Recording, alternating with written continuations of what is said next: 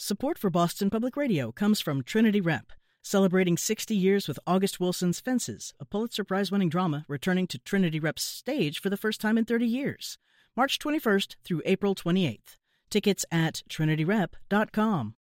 Ahead on Boston Public Radio, live from our studio at the Boston Public Library. Sex trafficking in Salem, the Trump administration's attack on access to contraception, holding Mount Ida accountable at 11. Attorney General Maura Healey is with us for an hour to take our questions and your calls on this month's edition of Ask the AG.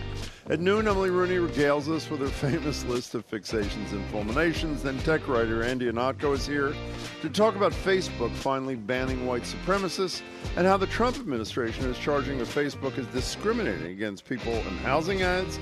How that will hold up. Didn't Donald Trump start his real estate career by getting sued for racial discrimination?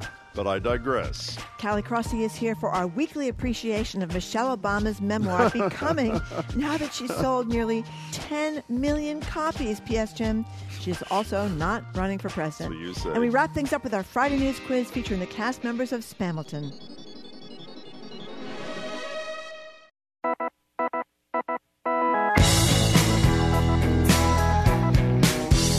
Browdy, I am Marjorie Egan. You're listening to Boston Public Radio, 89.7 WGBH. It's Friday. We are broadcasting as we do every Friday from our WGBH studio at the Boston Public Library. Hey, Jim. Hey there, Marjorie. So on days the Attorney General joins us, we usually say at 11 o'clock. She'll be here at noon, but today it is 11 o'clock, and she is here. We are joined by Attorney General Maura Healey.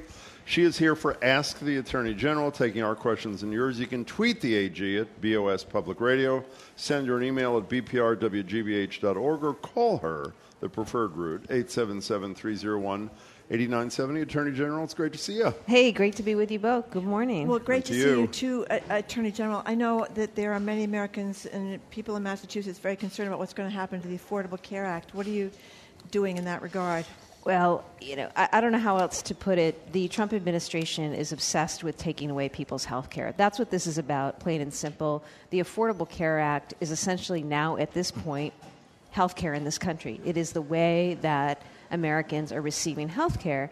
And unfortunately, the decision that the Trump administration made last week to go after the ACA is really, really alarming. And we're going to do everything we can as states. We're already litigating this. We are already in court right now trying to stop this from happening. We filed suit 2 years ago on this, and we'll continue to be in that litigation. But I also encourage people to speak up, as they did before. Remember a couple years ago when people took to town halls and other venues to really talk about what impact this would have on them and their families. So, I think about the serious impacts this will have here in Massachusetts. We have 2.5 million people in Massachusetts with pre-existing conditions. We have another 350,000 residents who receive coverage through Medicaid expansion. I was with my colleague from Kentucky last night. There's another 1.8 million people in Kentucky who have received coverage now for the first time through the ACA. So this is a horrible decision by the Trump administration, and I think you'll see this be the central fight as we move into 2020. I'm sorry. I was just going to say one of the things that the Republicans tried to do before was pass these other health care proposals, and a lot of them seem to be high deductibles, not that many benefits. Some people call it junk insurance. What does that mean? Well, they've done everything they can to undermine and destabilize our insurance markets. And I'll give you a good example. The Trump administration proposed that these insurers be allowed to come into states like Massachusetts with strong laws about the kind of insurance people need to be provided here in the state, and basically would allow them to sell these skimpy, skinny plans that basically people pay money for, but at the end of the day, when they need the services, it turns out they're not really getting coverage for the stuff they need. We sued to stop that from happening, and just yesterday we won in court.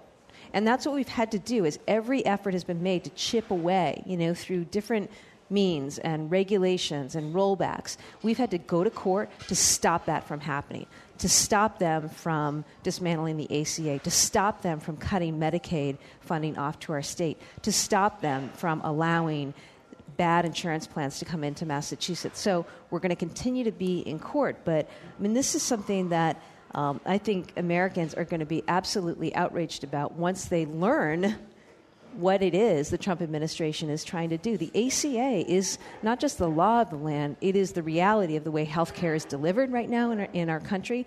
Our markets are now built around it. It is actually working, for all the belly aching about it over the last few years, and some of it justified because there were problems with it.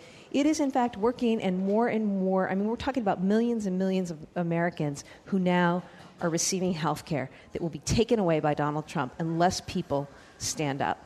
Just one last thing since you touched on it. I wasn't going to bring it up because I brought it up every day this week and people are getting sick of it. But you mentioned the public's going to rise up. Who supports not being protected against pre-existing? You may love Donald Trump and think he's the second coming. Everybody's got somebody in their family with a pre-existing condition. Our medical ethicist, Art Kaplan, made the point the other day. Pregnancy is a pre-existing condition. Who describe the person to me in America other than Mick Mulvaney, the chief of staff, who thinks dumping that protection... Who, by the way, has terrific health care coverage. I bet she does that. He's got the Cadillac health care coverage. But can you understand the politics of this at all? On Trump's part? On Trump, I think he just likes to throw a lot of stuff up, and he's had the benefit of being able to snow a lot of people, frankly, by making these blatant, gross mischaracterizations. It's why we need to call this out. It's why people really need to start to speak up once again and tell their stories. Because I think the fact of the matter is, Jim, there is no one who will benefit from this in this country. And I think about the families and the parents that I've met here in Massachusetts. I think about the calls I get into my office starting about 2 years ago. People literally scared to death because this is a life or death decision.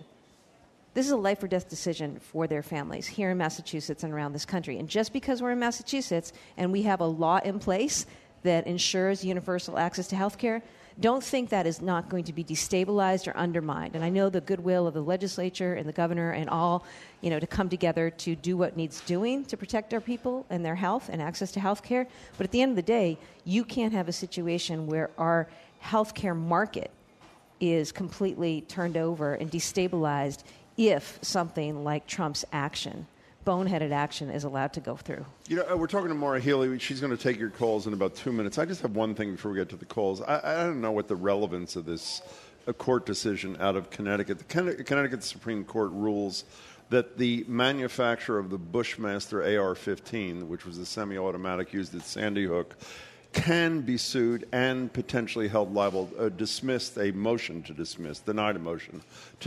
And obviously that was the weapon of choice in the mass murder at Sandy Hook in 2012. That, to me, seems like a huge, huge decision, not just for the families at Sandy Hook, but potentially for people like you and others who have fought on these issues. Am I exaggerating the impact? I think it is an important decision, and it's yet another example of the many cases. We've had strings of victories here when it comes to the gun lobby, and the gun lobby has been soundly defeated in jurisdiction after jurisdiction. And so that was I think, great decision, an important decision, because for far too long, manufacturers have felt like they were untouchable. This now opens up a path to liability and accountability. We've also continued to have success here in Massachusetts. Just yesterday, our Supreme Judicial Court affirmed a conviction under existing gun laws here in Massachusetts. As you know, my office has been in court on multiple challenges to our strong gun laws. We've won at every single turn. And the good news, too, to my mind, is that for the first time this year, we have seen funding for the NRA go down. We have seen contributions to political candidates from the NRA go down. We've seen membership in the NRA go down. And I think it's just a recognition that this is not where the country is at. I mean, we know from the polling this is not where Americans are at. Americans support sensible gun reforms like background checks and the like, and the polling is just off the charts. It doesn't matter if you're Democrat or Republican. We need to continue to push. We need to continue to advocate here and advocate certainly in Washington. We're talking to Maura Healey. She's with us and with you until noon. Our number is 877-301-8970. Our email is bpr@wgbh.org. First on the line is Emily from Arlington. Hi, Emily. Hi, Emily. Hi, everyone. Hi. Thanks for taking my call. Sure. I have a question about Wynn and the Encore Casino in Everett. Attorney General Healy, I know you reserved your right to look into this until the Gaming Commission finished its investigation and came out with their rulings. But I was wondering what it would take for you to get involved and how you would be able to impact any decision that the Gaming Commission makes to go forward with the Everett Casino. Can you explain what's going on, Attorney General, for those who don't know, the suitability hearing and that sort of thing? Sure. So under the gaming law, our Gaming Commission is allowed to at any point review whether an applicant or somebody who's already received a license to operate a casino is, quote, suitable. And this is now what is happening with respect to the Wynn Casino in Everett.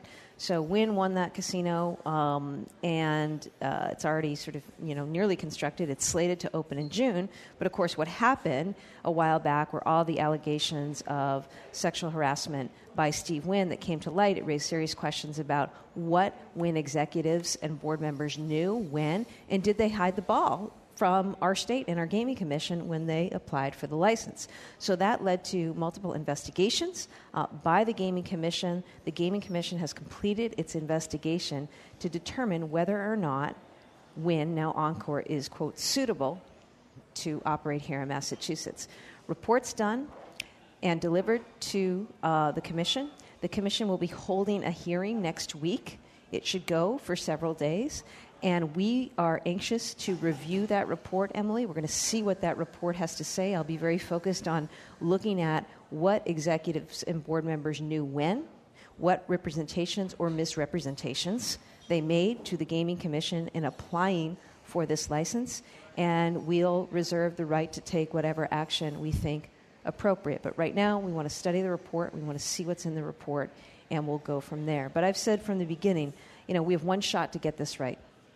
We have one opportunity to get this right, and this sets the course, too, for how, for the rules of engagement going forward. And I think it's very, very important, and I expect that the Gaming Commission will review this and take this very seriously. They need to take this seriously.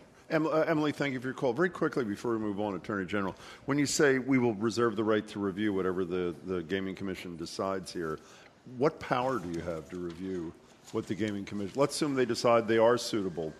I mean, you said it was last month, whether it's built or near built should not be what drives this. Obviously, it's the merits of the thing you were describing just a minute ago. But if they come up with a determination that you consider to be inappropriate based on the evidence presented, what power do you have? Well, the Gaming Commission will have its power, but I guess as your Attorney General, I think most people would expect me to take issue and take on any effort to lie to the state when seeking the award of a contract. Are you worried? I asked you this last month, and I really don't get it. This is not your fault. I don't understand where the public ends up in this. My understanding of what the Gaming Commission instructed its staff to do was settle with Wynn's lawyers. This is about a month or so ago, so we can move ahead. And as part of the settlement with Wynn's lawyers, you can agree that some things are redacted from this that Wynn himself and his lawyers were objecting to. So if we don't know what we don't know, and I don't think you will know what you don't know. I don't think they're giving you the unredacted report, as far as I know. How do we know that their decision was the appropriate decision? Because maybe what we didn't get to see was what might have disqualified. Do you understand? I do. And let's just, for context, explain to folks what happened. So the Gaming Commission here opens up its investigation into suitability after the allegations about Steve Wynn. What Steve Wynn then does, bully that he is sue the Gaming Commission and our investigators in a court in Nevada, okay, as a way to disrupt proceedings here. Ultimately, what ended up happening in that legal battle ended up being Steve Wynn's assertion that there were certain documents that the Gaming Commission had in its possession that should have been protected by attorney-client privilege.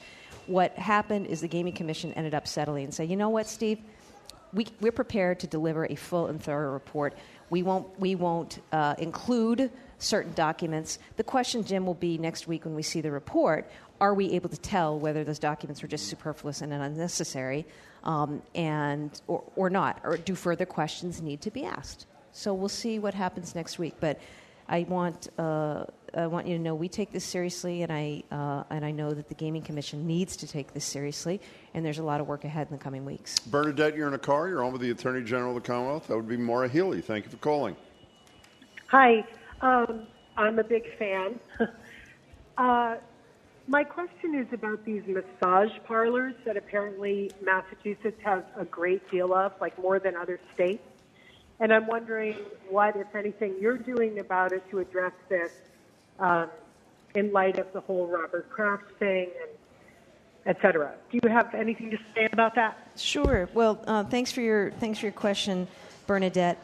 I'm not sure that Massachusetts has more massage parlors than other states, but we certainly have had a number. My office has investigated and prosecuted and taken down massage parlors that were operating as sex trafficking operations, and we continue to be aggressive about pursuing human trafficking here in the state. In fact, just yesterday, we charged a Beverly couple with human trafficking. They weren't operating out of a massage parlor, but similar conduct happening out of a residence that they had rented. When it comes to massage parlors, this is a form of sex trafficking where it's happening, but it's also happening in motels and hotels and even apartments that get rented and then set up to be run as sex trafficking operations. One of the issues with massage parlors, though, Bernadette, is that we need legislation to close a loophole that's out there.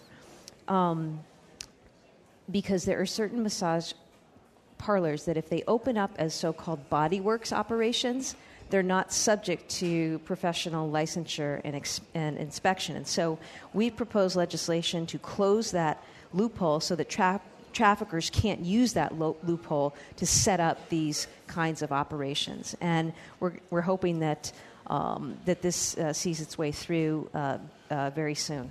You know, you for those who missed it, you issued a statement about, well, let me go back. A couple of years ago, you were on our show immediately after you had announced with Robert Kraft a partnership, for lack of a better expression, on some really important issues. And in the last couple of weeks, since the charges were brought down there in Florida, you made another announcement about your partnership. Can you bring people up to speed on that, if you would, Attorney General, please? I sure will. And, you know, as context, my office has a human trafficking division. We've charged over 50 individuals with human trafficking over the last few years, including an additional 29 Johns who were buying sex. So this is active. We've got prosecutors and troopers and investigators engaged right now in ongoing enforcement actions. But, you know, you were referring to, Jim, this program, Game Change, which we started with the Patriots Foundation a few years ago. Patriots Foundation funded this effort to work with Northeastern Center for Sport and Society to get into schools with a really evidence-based, terrific curricula that is about teaching young people how to identify signs of violence, teen dating violence, stalking, domestic violence, and then empowering them with the social, emotional learning skills and competencies to take that on. It's been terrific. We have trained thousands and thousands of students who really do this as part of a year-long program in high schools and middle schools around the state. What do the latest revelations mean for this program? It's been a program that has been really important and I think of great value.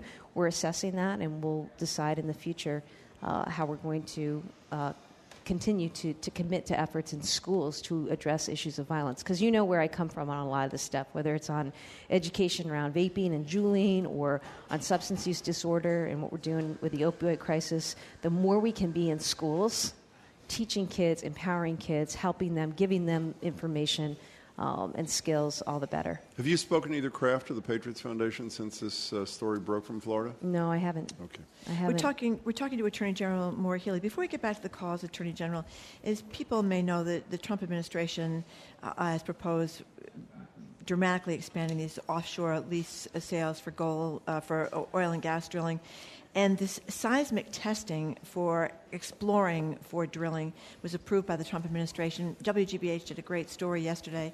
I think it was yesterday, maybe the day before, where you could hear the sound of what this seismic testing sounds like underwater, and it's like some kind of bomb going off. And I know that you have, with other AGs, joined to block this seismic testing.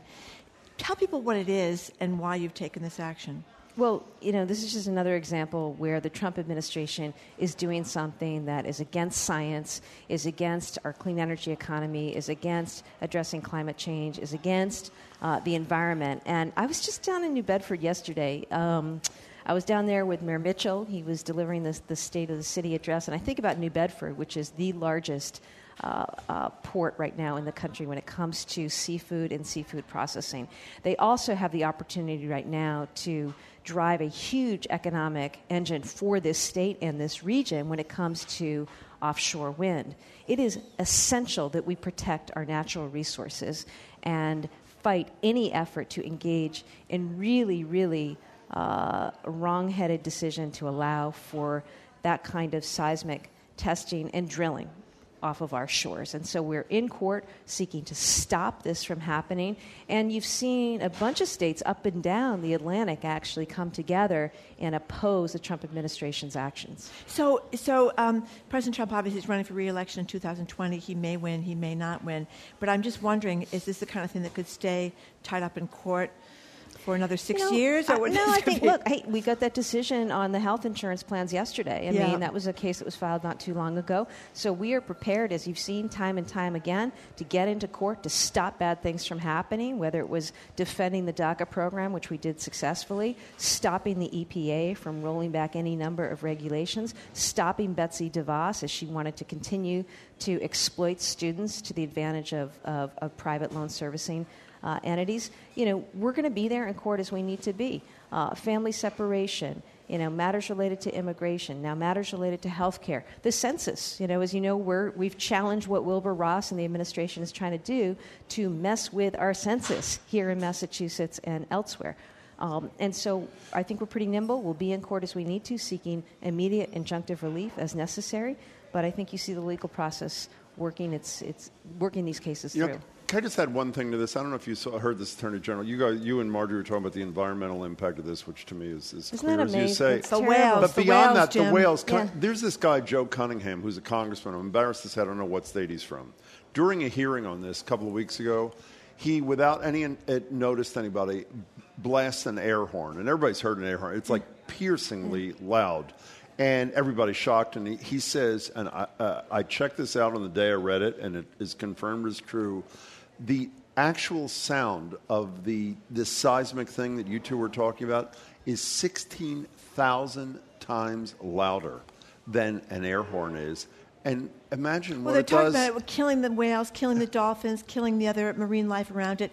And their birth cycles. Or being so close it would actually kill them from the impact of it. Of course, it's really staggering that this is where we are. And the other thing I want folks to know is this is about protecting the environment and natural resources, and certainly indefensible mammals that are out there in our oceans that really provide an economic lifeblood to this region. But it's also about our clean energy economy, because seismic testing is just the groundwork for oil exploration, oil and gas exploration offshore. It is so stupid.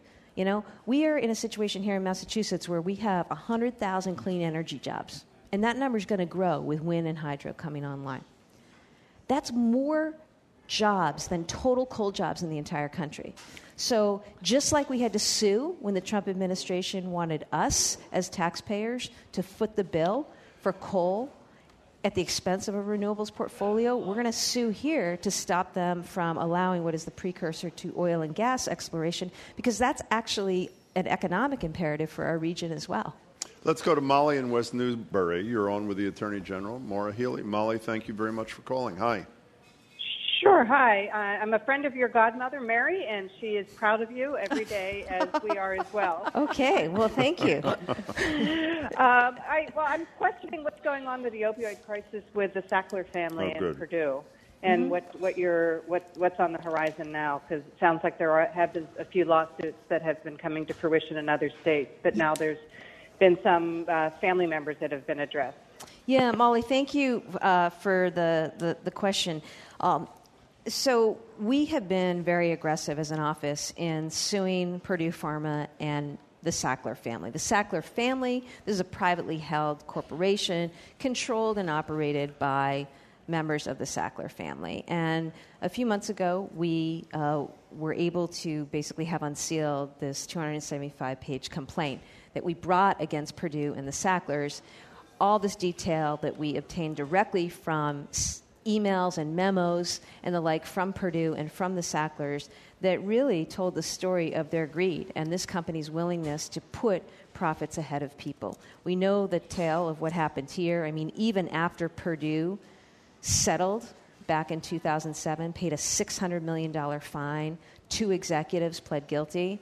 They went on to engage in 150,000 visits to doctors' offices here in Massachusetts. 150,000. I mean, multiple times a day.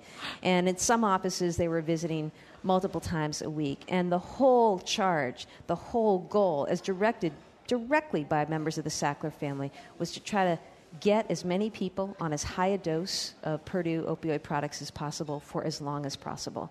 They even, in 2014, contemplated getting into the business of opioid treatment, of opioid addiction treatment. So they were going to make money on both ends of this. I am heartened today, my colleague in the state of in New York, following some of the work that we had done here in Massachusetts, also brought suit against the Sackler family today, amended the complaint. I think you'll continue to see aggressive action by our office, not limited just to Purdue, but we also have ongoing investigations against the 5 other opioid manufacturers and distributors. But I just want to tell you, Molly, and I want to tell every family here in Massachusetts, that we plan to be as aggressive as possible. I know how important it is that the story be told and that there be accountability here and that there be transparency here so that this never, ever happens again. Before we take a break here, I'm sure you saw the story that 3 museums, one in New York, the Guggenheim, which obviously is pretty prominent, have said they're not taking any more Sackler donations. In fact, we see their names on buildings at your alma mater, Harvard and elsewhere.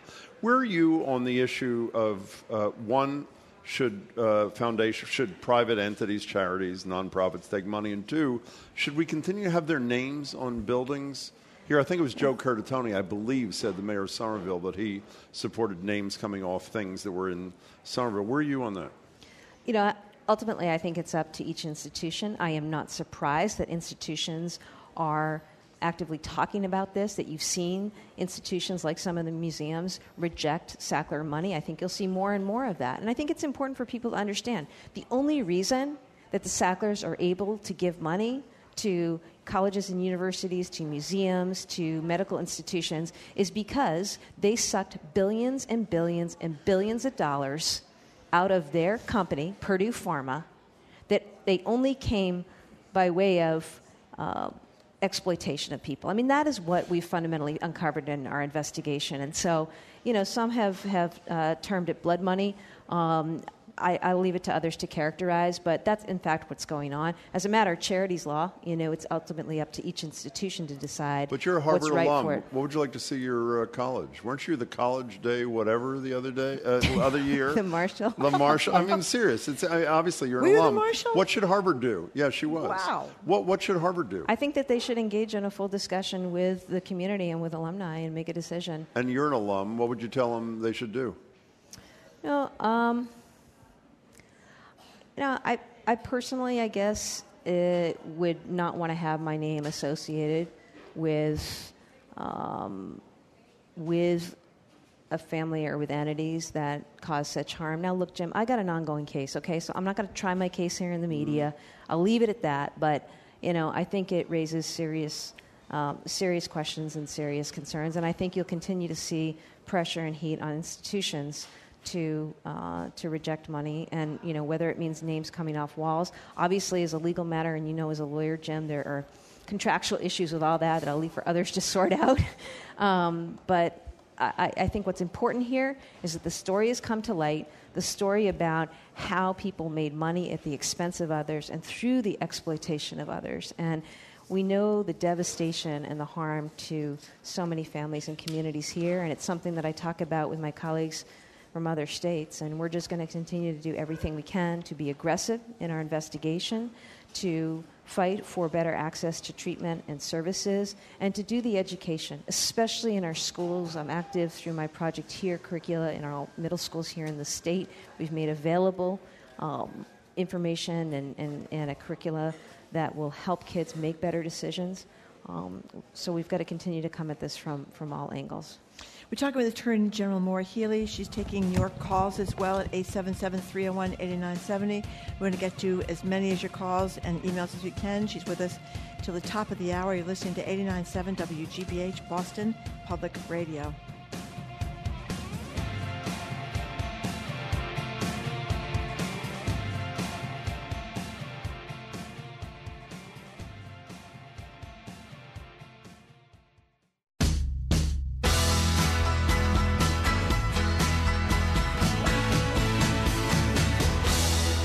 Whoops.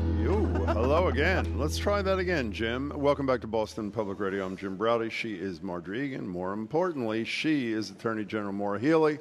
She is with us for another half hour with us and you to take calls, questions, etc. 877-301-8970. If you want to talk to Attorney General Healey, you can tweet her at BOS Public Radio or send her an email to bpr@wgbh.org.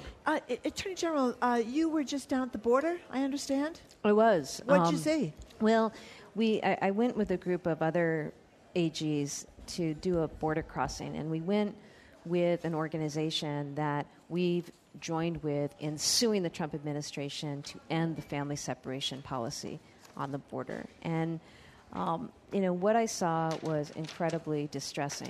Basically right now, our government, and we're talking about people who are approaching the border in an effort to exercise what is their legal right, which is to ask our country to consider them, just to consider them, not to grant them, but to consider them for asylum. And these are people who are fleeing serious domestic violence, gang violence, all sorts of issues in their countries through Central and South America.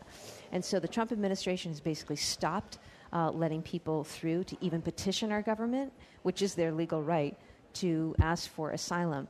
We met with the lawyers from El Otro Lado, and this is the organization that is doing tremendous work on the border, and American lawyers who are providing services to those on the border who are seeking asylum. But it is heartbreaking because they've completely shut down any effort to apply for asylum. People are stacking up in shelters. There is tremendous crime. Violence, human trafficking. You can imagine that now this area with a population that's growing, we received reports of any number of people being disappeared. So it's a humanitarian crisis on the border.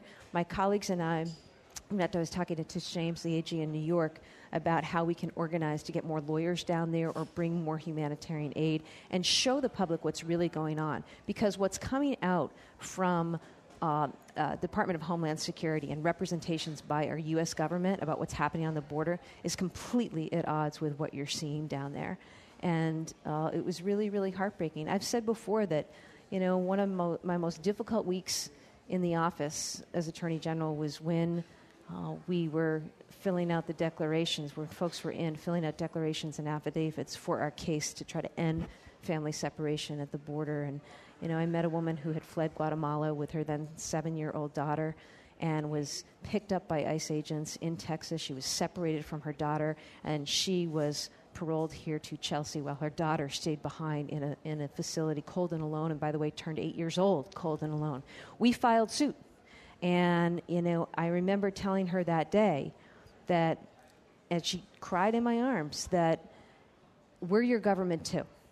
And I think that's what's really important for people to remember, that the Constitution begins with the words, we the people, not I the president.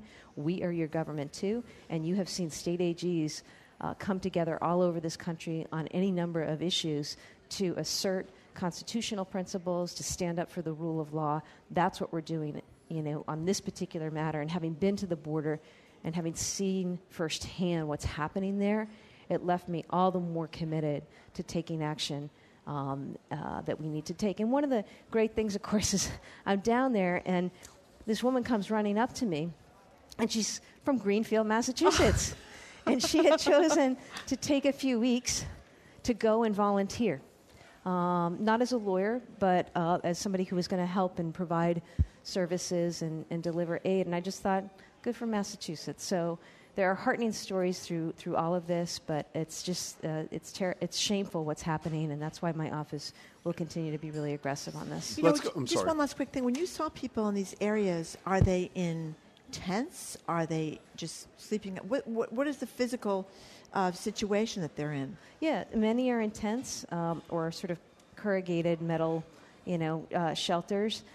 Many are just outside, walking around or in little groups, and it's really terrible. There are a number of children. There are a number of young people. I met a young man who's 18 who was just so scared about what was going to happen to him because he can't be sent back to his country because he's afraid he's going to be killed. I mean, that's why he fled in the first instance. So it's really a terrible, terrible thing, and it left many of us absolutely affirmed that we were doing the right thing in taking the Trump administration to court on this, and that we also need to do more to raise awareness about what's really going on down there, because everything coming out of Washington on this is simply a lie.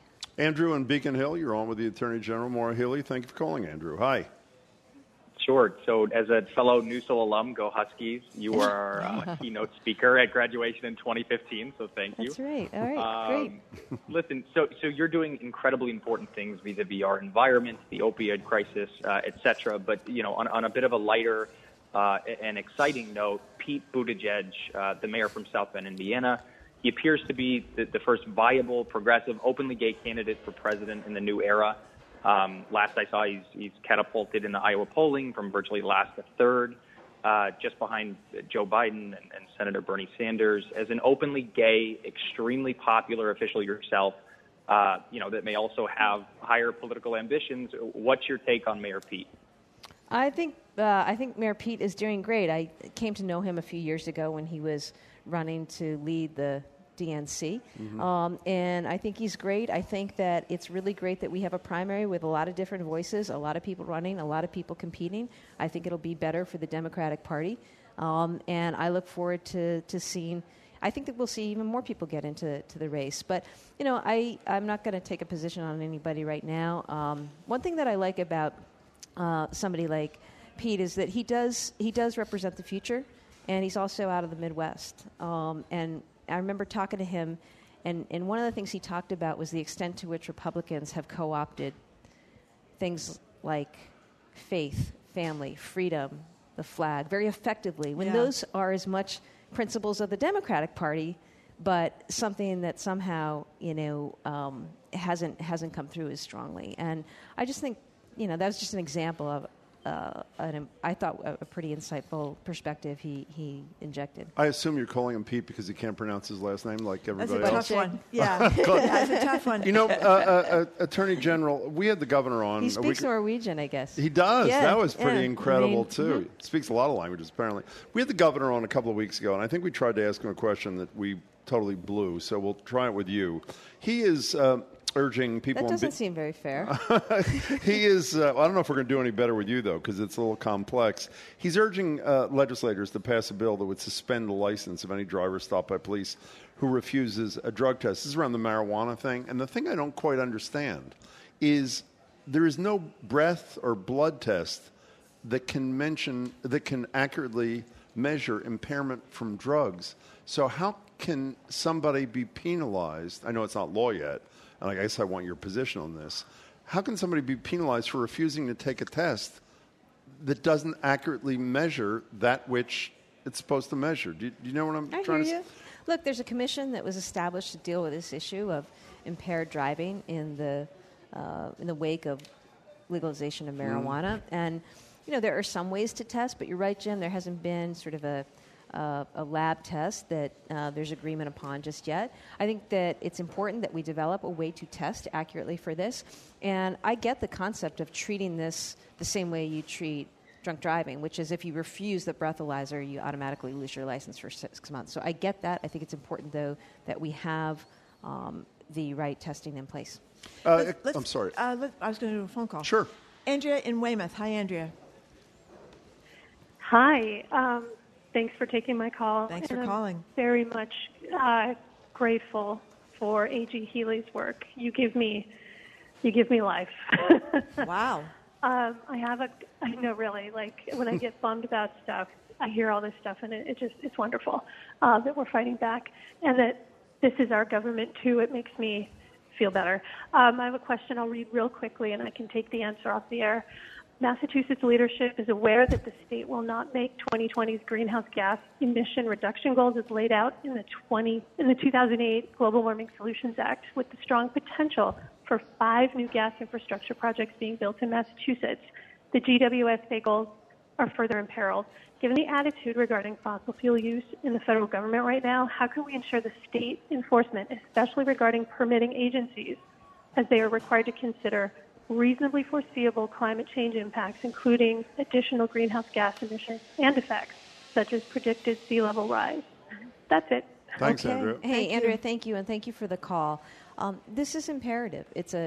I've talked about this as a moral imperative to address climate change. It's also an economic imperative. It's why you've seen the state and cities take action with respect to sustainability and that important discussion. So I think, we've got to do everything we can, Andrea, to meet our goals here that we've set in Massachusetts. And my office will continue to be a strong advocate for making sure that we are out there. You may remember, a year ago when we secured all those funds from VW, we actually applied millions and millions of dollars towards electric vehicles here and infrastructure here in the state and the development of that. We're going to continue to support and find ways to support renewables and grow that portfolio. Right now, my office has to look at the wind procurements and soon the hydro procurements. And, again, as we talked about earlier, we will be there to take action and fight moves by this administration to take us back to a coal and fossil fuel dependent energy economy here. It isn't going to work for our state. It's the wrong road, and I think we need to make sure that we are doing everything we can, as Massachusetts has done. Remember, Andrea, we were the state that sued George Bush's EPA to get them to do their job and regulate greenhouse gases. We won that case under the Riley administration in the United States Supreme Court. So we have always led in this space. And I know from talking to colleagues in other states that there are any number of us who are joined who recognize that we have to be strong as states in the absence of federal government leadership. Attorney General, we had the governor on, too, talking about this issue of the Weymouth compressor. Andrea, this is part of an organized group that's very, very upset about what's going on there, and she listed in this email new gas project proposed from Massachusetts in addition to Weymouth, some Tennessee gas pipeline, an Agawam compressor, I don't even know about that, Columbia Gas Reliability Plan in Springfield, Lowell Modernization, Charlton LNG Facility, Liberty Energy Trust.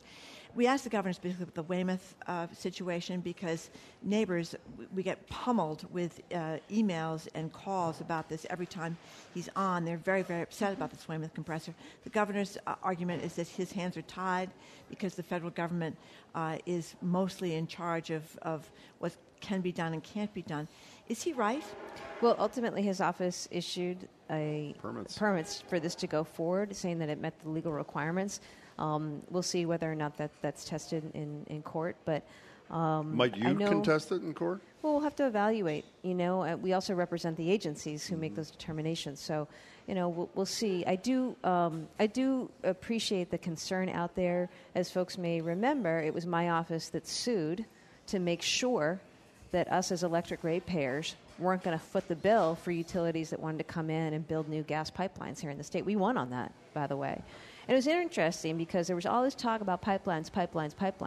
And as soon as it became clear that us, residents and commercial interests, ratepayers who get the bills every month, weren't going to be footing the bill for that investment, enthusiasm declined. The pipeline companies walked away. And, of course, in the state of New York right now, there really hasn't been – they're not allowing pipelines through. So as a practical matter, there really hasn't been a move here since in Massachusetts for more pipelines. Attorney General, I'm just looking at the email. I'm trying to compress what are some of the more commonly asked things. So let me ask you some quick questions with some quick answers. You mentioned Riley, one of your predecessors.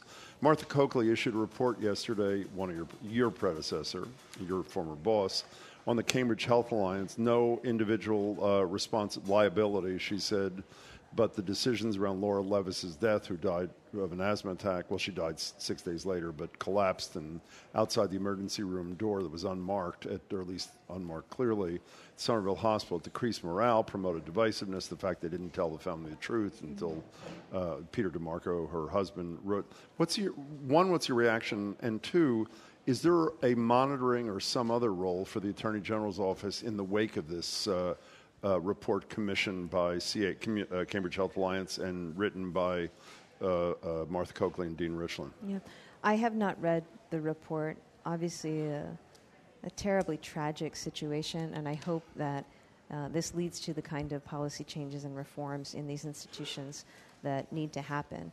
I'll tell you, we recently took action against a number of nursing homes. I know that, yeah. And this was an important effort on our part because we basically went statewide and we were going after nursing homes from Longmeadow to Brockton to Everett and Wakefield to Westboro, investigating and ultimately reaching settlement agreements with different nursing homes that related to the adequacy of the care that they were providing patients. We had reports of patients falling and getting injured, one woman even dying ultimately from a brain bleed. These were facilities that our investigation revealed had systemic failures, and I'm really glad to be in this space. It's the first time that the Attorney General's office has been in this space in a while, but I know the concern of so many people out there as they think about where they're going to move their aging parents, and they need to be secure in knowing that in these facilities, these patients will be cared for, that they have rights, and that for the few, and they're not all bad actors. I don't mean to suggest that we paint this industry with a broad brush, but where there are bad actors and inadequate policies and practices taking place, we're going to take action and hold you accountable. And in fact, Synergy, which has been the subject of a lot of reporting by the Boston Globe, as a result of our action, investigation, and settlement agreement, will not be doing business here in Massachusetts for the next 7 years. So in light of that, there might be a role in the wake of the Coakley report on CHA? Or for the Attorney General, you don't know? I don't think so, Jim. I'll look at the report, Okay. but I think that the important work and analysis was done in terms of the internal investigation and review there. I'm not sure, to be honest with you, what position the family is taking right now, but a tragic situation and one you hope, you won't see again. Do you trust the Attorney General Barr's summary of the... you have a smile on your face, of the Mueller report, which we have yet to see? I mean, no, I think we need to see the full report, you know? I love all these people commenting, though, on a report that nobody's actually seen or read. So, I mean, not to knock the media or punditry, but give me a break. I mean, we spent, so much oxygen consumed by this and commentary when nobody's actually seen the report. We need to push for the release of the full report and allow decisions to be made from there. I expect to see continued aggressive investigation by the House. I think that's really, really important. And, I don't expect much from AG Barr or the Department of Justice on this. And third and final thing on the email, what's your reaction to the latest in the Jussie Smollett case? Do you know Kim Foxx, by the way? I don't. Okay. I don't. I just know of her. I haven't been following it particularly closely. It seems like it's kind of a mess, to be frank. It's definitely a mess. There's no question about that. Let's go to Peter in Boston. Hi, Peter. Hello, Peter.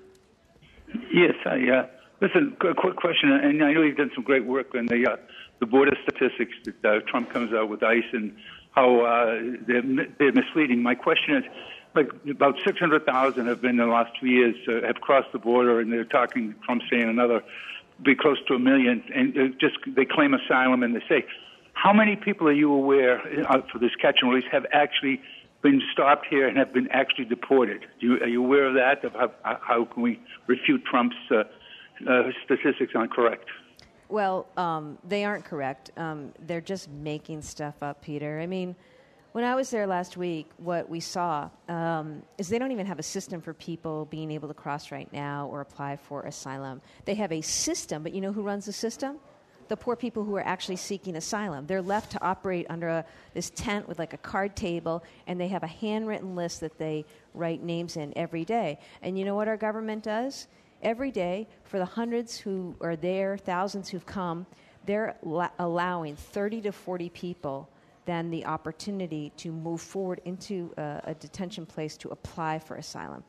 And that's it. So his numbers are, not surprisingly, completely inaccurate and really a disservice to the American public. But I think that's why investigative journalism and reporting and shining a spotlight on what's happening at the border becomes really important, because a lot of people are listening to what's coming out of the administration, and it's just totally inaccurate. Al in the car. Thank you, Peter, for your call. Al in the car, you're on with the Attorney General. Quickly, if you can, please. Hi, Jim. Thank you very much. Sure. My question actually have to do with consumer protection and the Massachusetts solar program. Sure. So the issue I'm having with my solar installer is that they verbally notified me last summer when the system first turned on that my solar system, they would either enroll for me or I would automatically enroll in the SRAC 2 program. However, now the SRAC 2 program has ended. They actually sent me a disclosure for SMART that want me to sign up. So I'm wondering if there's any help I can get from the consumer protection law to argue with them for that. No, absolutely, Al. We can take a look at that for you. Just stay on the line, and we'll make sure we get your number. And for the listening audience, remember, if you want to reach us with any consumer question or complaint, call us at 617-727-8400. You can also email us at ago@mass.gov, mass.gov. I'm smiling because the last time I only knew my own personal email address, which I did give out. Give that out. You did give it out. That's right. But our actual office, is ago@mass.gov. Okay, so in light of the fact that I have personal experience with you spinning a basketball on your finger for minutes at a time without even blinking, do you do brackets for the NCAAs, men's or women's or both? I do. I didn't this year. You didn't? I didn't. And why would that be? I just, there's just too much other stuff going on. Really? Who's going to win both, men's and women's? I don't know. I don't know. That's what's so great about the tournament. I always, no matter what, at this point I don't have brackets. It's like you're always rooting for the underdog. So we're looking forward to more games starting tonight. Okay, so who's the underdog? Oh, my God. Whoever it is. Oh, okay, whoever it is. I root for I'm the not underdog. paying that much attention. I think that's pretty clear. To the tournament. Although I do love the name March Madness. I love everybody gets so excited about it. It's kind of passed me by somehow. Attorney General Moore Healy, thank you very much. It's good to see you, Attorney General. Great to be with you both. Attorney General Have a Moore good weekend. Healy joins us every month to take our calls and yours. And I'm sorry we didn't get to all the calls and all the emails, but we tried the best we could. Coming up, Emily Rooney's here to regale us with her famous list of obsessions and observations. You're listening to 89.7 WGBH, Boston Public Radio. We are live from our WGBH studio at the Boston Public Library.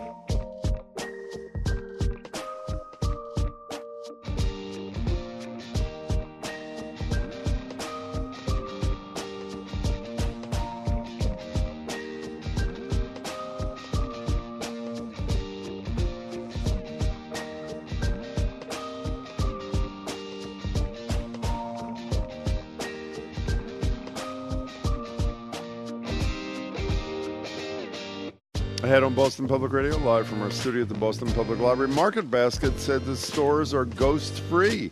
It's a headline that's gone viral. In a few minutes, our clickbait analyst, Emily Rooney, joins us to talk about why stories like these gain traction. We'll also get her take on Bob Kraft's attempt to deep-six the video evidence used in the prostitution sting. Then tech writer Andy Ihnatko joins us to talk about our commander in tweets. Twitter is trying to figure out how to deal with the problem of tweets that violate their community guidelines but are posted by a political figure like the President of the United States. Stacey Abrams says thanks but no thanks to Joe Biden. We'll talk to Callie Crossley about this. Was it an exploitative move on Biden's part? Will his white male baggage from this to Anita Hill be his 2020 problem? From there, it's our Friday News Quiz featuring 2 cast members from Spamilton, the American Parody. That's next on Boston Public Radio, 89.7 WGBH.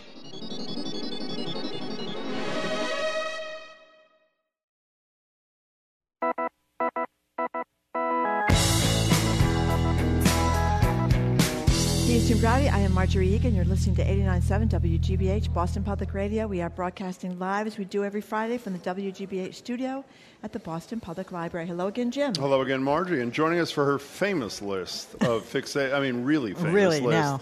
of fixations and fulminations and more is Emily Rooney, host of Beat the Press, which you can catch every Friday night at 7 o'clock. Hello, Hey, Emily Rooney. Hello. Well, the poor Education Secretary, Betsy DeVos, just seems to careen from one disaster to another. Then she was in a rather messy situation this week with her efforts to defund the Special Olympics.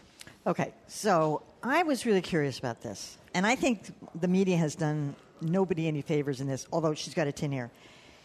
She wasn't really defunding the Olympics. The Olympics are privately funded. 99.9% of the money comes from donations, and it's, I don't know, I don't even know what their budget is. It's huge. It's like 150, I think. It is 99%, so this but is, it's this 10% is 17, or something. This is $17 million. And it's not the Special Olympics.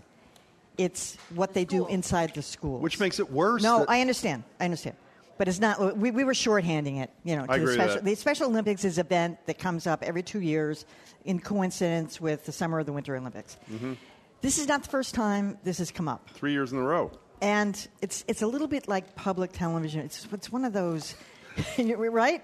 That somebody gets it in their craw. They got enough money. They can do this on their own. And that's the argument that comes up every year with public television. This is worse because it's children. It's children who have a wide range of varying disabilities and all that.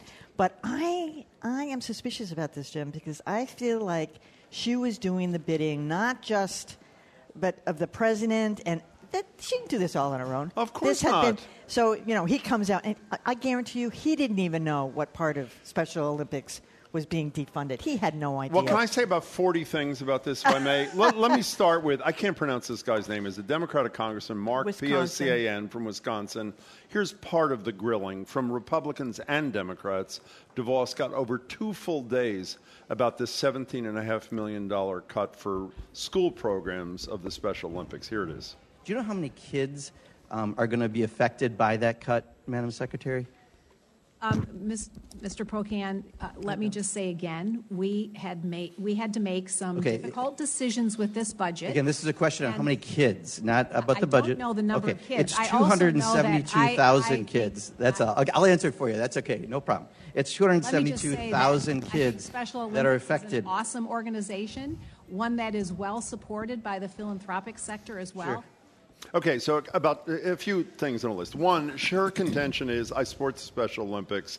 The issue is, should government support a charity? And as Marjorie pointed out this morning, as you just did, this is not the general fund of the Special Olympics. This is the school part of the part. That's number one. Number two, the beauty of this to me is it is a rare bipartisan moment in the most dysfunctional partisan Congress ever. Number three, the fact that people are saying that Donald Trump reversed the decision, and by the way, completely cutting the rug out from one under his cabinet people, which is humiliating for her. She can't be too happy. Well, you know what she said after he heard it? I'm so glad he went along with what I was recommending. But this is a really important point, because actually we're going to talk about this Monday on Greater Boston. One of my coworkers said, I guess we'll drop it, right? I said, no. It's like if you rob a bank and you're caught and you give the money back, it doesn't mean you didn't rob a bank. Right. The fact that the Trump administration, for now, as you say, the third year in a row, was going to take $17.5 million away from the Special Olympics should not be forgotten just because Donald Trump reversed his position when he was stoned. Okay. Here's what I want to know. I know Betsy DeVos is very financially successful. Her husband is somebody. She's got lots of money. But why do you want to make a fool of yourself over and over. And she's like on the wrong side of everything. No, but because of what you just said, she's looking at as only $17 million. No, she is. That may be true, no, actually. She is. That may and be. She is saying that is easily gapable, that the by people the private who give sector. By the private sector. So she's saying... But that's not the point, Emily. I know, but the point is she's like not like you. A national laughingstock. She doesn't look at it that way. She's looking at it as... Well, the education budget is $68 billion. Here's CNN thing here's by another the one of, elevator. hold on. Here's another one of her brilliant ideas that we all know or not everybody, but lots of people are drowning in student debt. And we also know that there are all these corrupt for-profit schools that make a million promises and then basically defraud the students. Who in their right mind? I know Donald Trump did it himself, and he got fined, $25 million for it. So maybe he thinks that's okay. But generally speaking, people don't think that it's good to defraud 19-year-olds who are trying to get their license. Well, Margie, isn't she wholly unqualified to be the education secretary in the beginning? That's what I'm saying. She's kind of a laughingstock, and she just keeps doing it. Does she go to parties and have people think well of her? I mean, why do you want to debase and degrade yourself all over the country? I guess that's my question about Betsy DeVos. Can you please answer that question? Why do you want to debase I can't do it. By the way, The Guardian, thank you, Amanda, one of our coworkers, this is a relevant number. The DeVos family yacht is worth $40 million. Yeah. So there you go. If they mortgage $17 million to nothing. her, it's like, and especially when she's looking at a $68 billion Well, I guess you'd say, Betsy, why don't you go home and enjoy your yacht and stop debasing. This is a hobby for her. I guess it's a hobby, but it's not really. You know what's an interesting question, though, that really has nothing to do with Trump is the issue that you're raising that I am into is the whole issue of self-respect. Exactly. Is when I don't care if your boss is Donald She Trump or has Barack none, Obama. obviously. If it turns out you were told to go do something, now maybe she agreed, maybe she didn't. I don't really care. But the boss, the Trump administration says, go defund the federal part of Special Olympics, not the whole program. You're right, of course, and defend it publicly and be humiliated for 2 days about it. And what is the point that a human being, when they're instructed by their boss, particularly, it's one thing if you need the money to do you need the job. What is the point at which someone says, my self-respect is such, but you know I'm what, not Jim? going to go on a mission that is so reprehensible? Somebody else might have been able to be convincing on this. What do you mean by that? Somebody else would have said, I'll tell you what, this is how it's going to work. And she should have said, here are the people that are all... Wait a minute, listen. Okay, well, listen. We've got it all lined up. Yep. Here's how this is going to work, the funding gap. We're going to apply the money. And then she names all the other places. She didn't know how to do it. She was wholly unprepared. She didn't know the question about how many kids was going to come up. That's my point. If somebody else might have been able to do it. Here is the problem for the Trump administration, that anybody with a quarter of a brain would say, well, we've got $17 million for the Olympics that you're taking away. We have just given billions of dollars to millionaires, billionaires, and corporate America. Well, more than $1 trillion, actually. It's a problem with everything they try to do. They're going to have the same problem with trying to slash to death the Affordable Care Act and offering these junk proposals. Oh, you don't think that's going to work? No, I don't. Not pre-existing conditions. I don't think pre-existing conditions is going to work. I hope you guys are right. They're fooled once. I think you guys, I don't know. Well, he ran as a populist, as I've said a million times, promised everybody he was going to have better health care. He's going to take this on. He's going to take it on, and I think that the vast majority of people are not so stupid as to get fooled again. You don't think that he'll convince people what he has is better? No. You know, by the way, I was just thinking about when I was talking about self-respect, I just want to say one more thing. It was only a week ago. Remember that his Treasury Department imposed the additional sanctions on North Korea. And the next day he tweets out that he's reversing the sanctions. And you know, how do you do this? Because he was the original one who proffered it in the first place. Here's the problem for him on health care. That once you've given somebody something, that's a huge it is point. really difficult to take away. I'm telling you, they're going to be convinced, his followers are going to be convinced that he's going to come up with something better. Then why did we get the results? And it was Obama. Then why did we get the results we did Obama. in the 2020 election? It was all about health care. 2018. The 2018 election. The 2018 election. Whatever Why did we get the it was. results we did then? It wasn't Obamacare. It was all about health care. What are you talking about? Okay, we're talking to Emily Rooney. Marjorie's going to have a stroke, so let's move on here. Okay. Now, you know what I do? I don't know if this is an in-house secret, so I shouldn't say this. The end of my Thursday night show in Greater Boston, I read sort of like Ron Burgundy, and I read whatever Emily has written to tease her show the next night. I don't know, edit it, whatever. And on the whole issue of the issue of the infamous videos of Robert Kraft. I thought the point that I know you're discussing tonight something about it, correct me if I'm wrong, is whether or not the effort by the press to contest the effort by Kraft's lawyers to have the video evidence suppressed because it was illegally, the subpoena was illegally obtained, they argue, may not just be about good journalism, but may be about something else. Was that the point you're making? Yes. No? Okay. You think it's about sensationalism? Jim. You don't think there's a principle here of course there is. First about of all, suppressing public records? records? Let's start from the beginning. Okay. There's 2 videos on 2 separate days in January. One is, well, I'm not going to describe them. Well, but people know what it is. Yeah. There's 2 sexual service acts. Yeah. Both of them similar but not the same. Right. The light's dim on it. It's not. You can't see everything, but apparently, according to the people who have seen the video, it's quite graphic. It's quite specific. Florida has some of the most, unlike Massachusetts, some of the most open record laws in the world. Once you've been charged, everything's open. Right, public record. So originally they went after, the first filing that the Kraft people went after was about the fact that it was still an open case and the evidence shouldn't be released.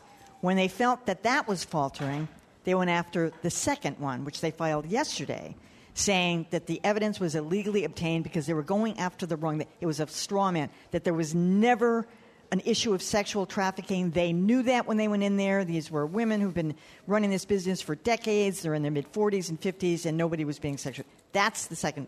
So they're going after that. But the real reason, the media want this, they want to see it. And, Jim, if you were, the news director here and you had Greater Boston. Yeah, I do have Greater Boston. Greater Boston was under your purview. Let me finish. Oh, sorry.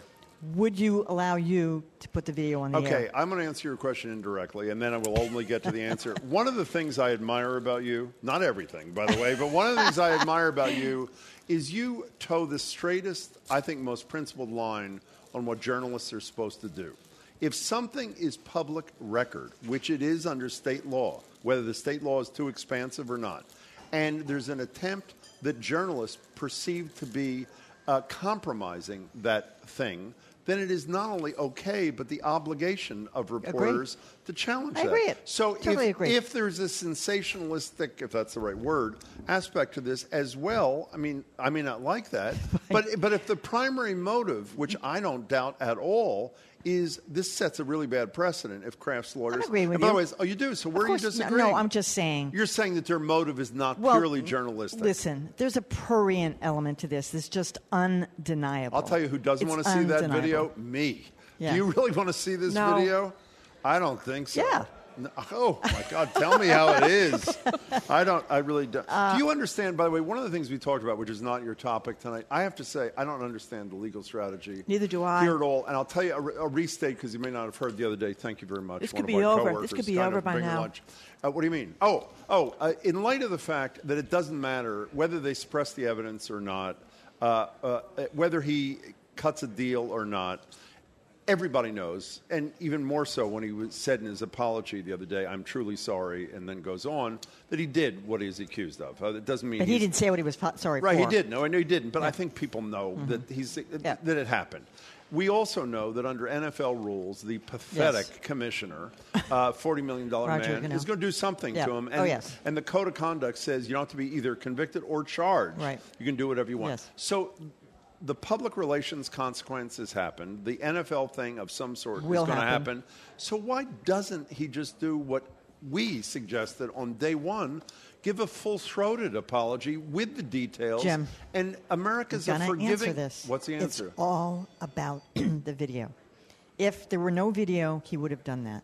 It's all about I agree the video. with that. So why can't that be part of the deal? When you cut the deal, when you cut the plea. That's what he's working on. But he couldn't admit it and say all that. They would have just released it. That's what they do in Florida.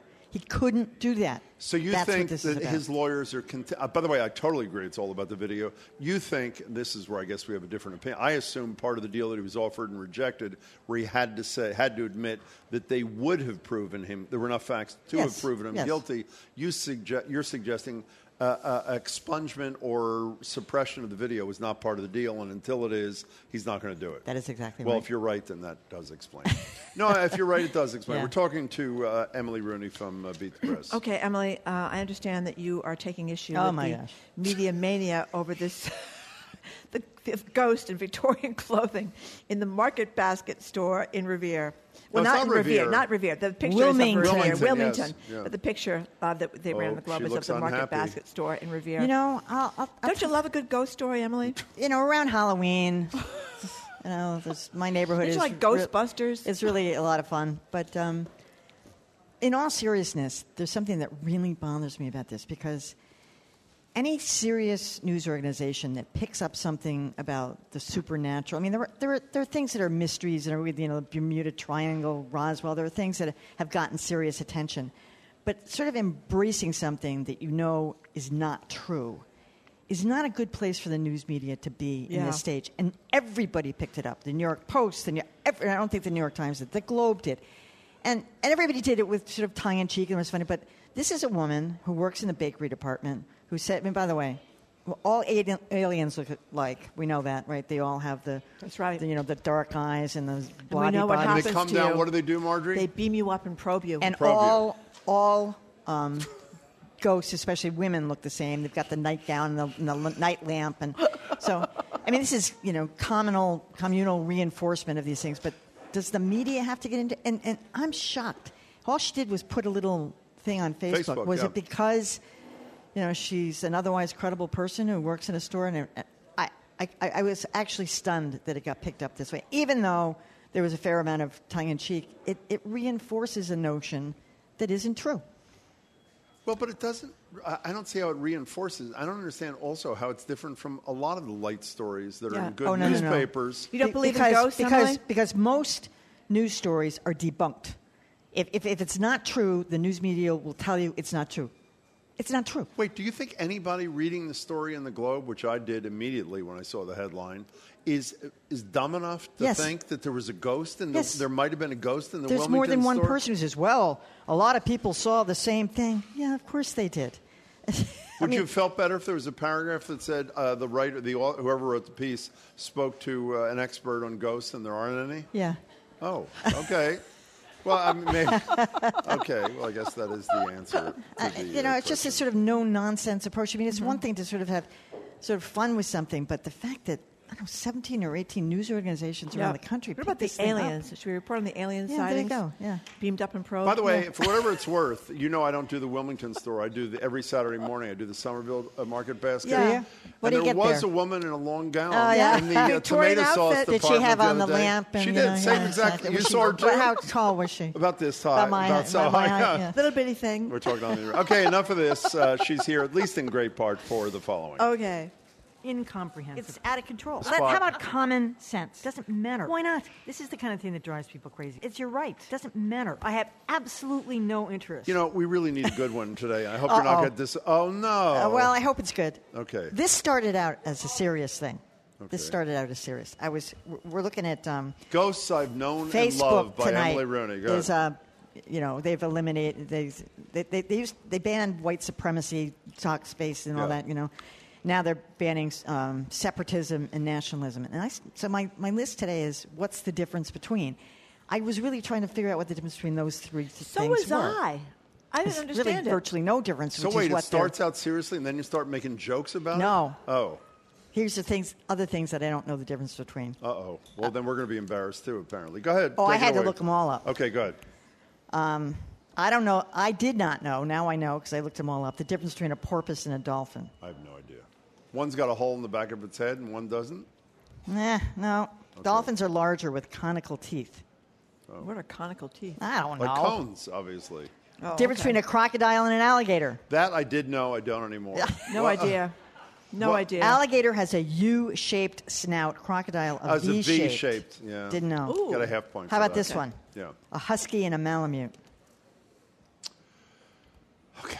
No, we don't know. Husky is faster and native to Siberia. Where's the Malamute from? Malamute is bigger. I don't know where they're from. I think it's from Revere. This is embarrassed to know. I didn't know the difference between What's this? an emoji and an emoticon. Oh, boy. You?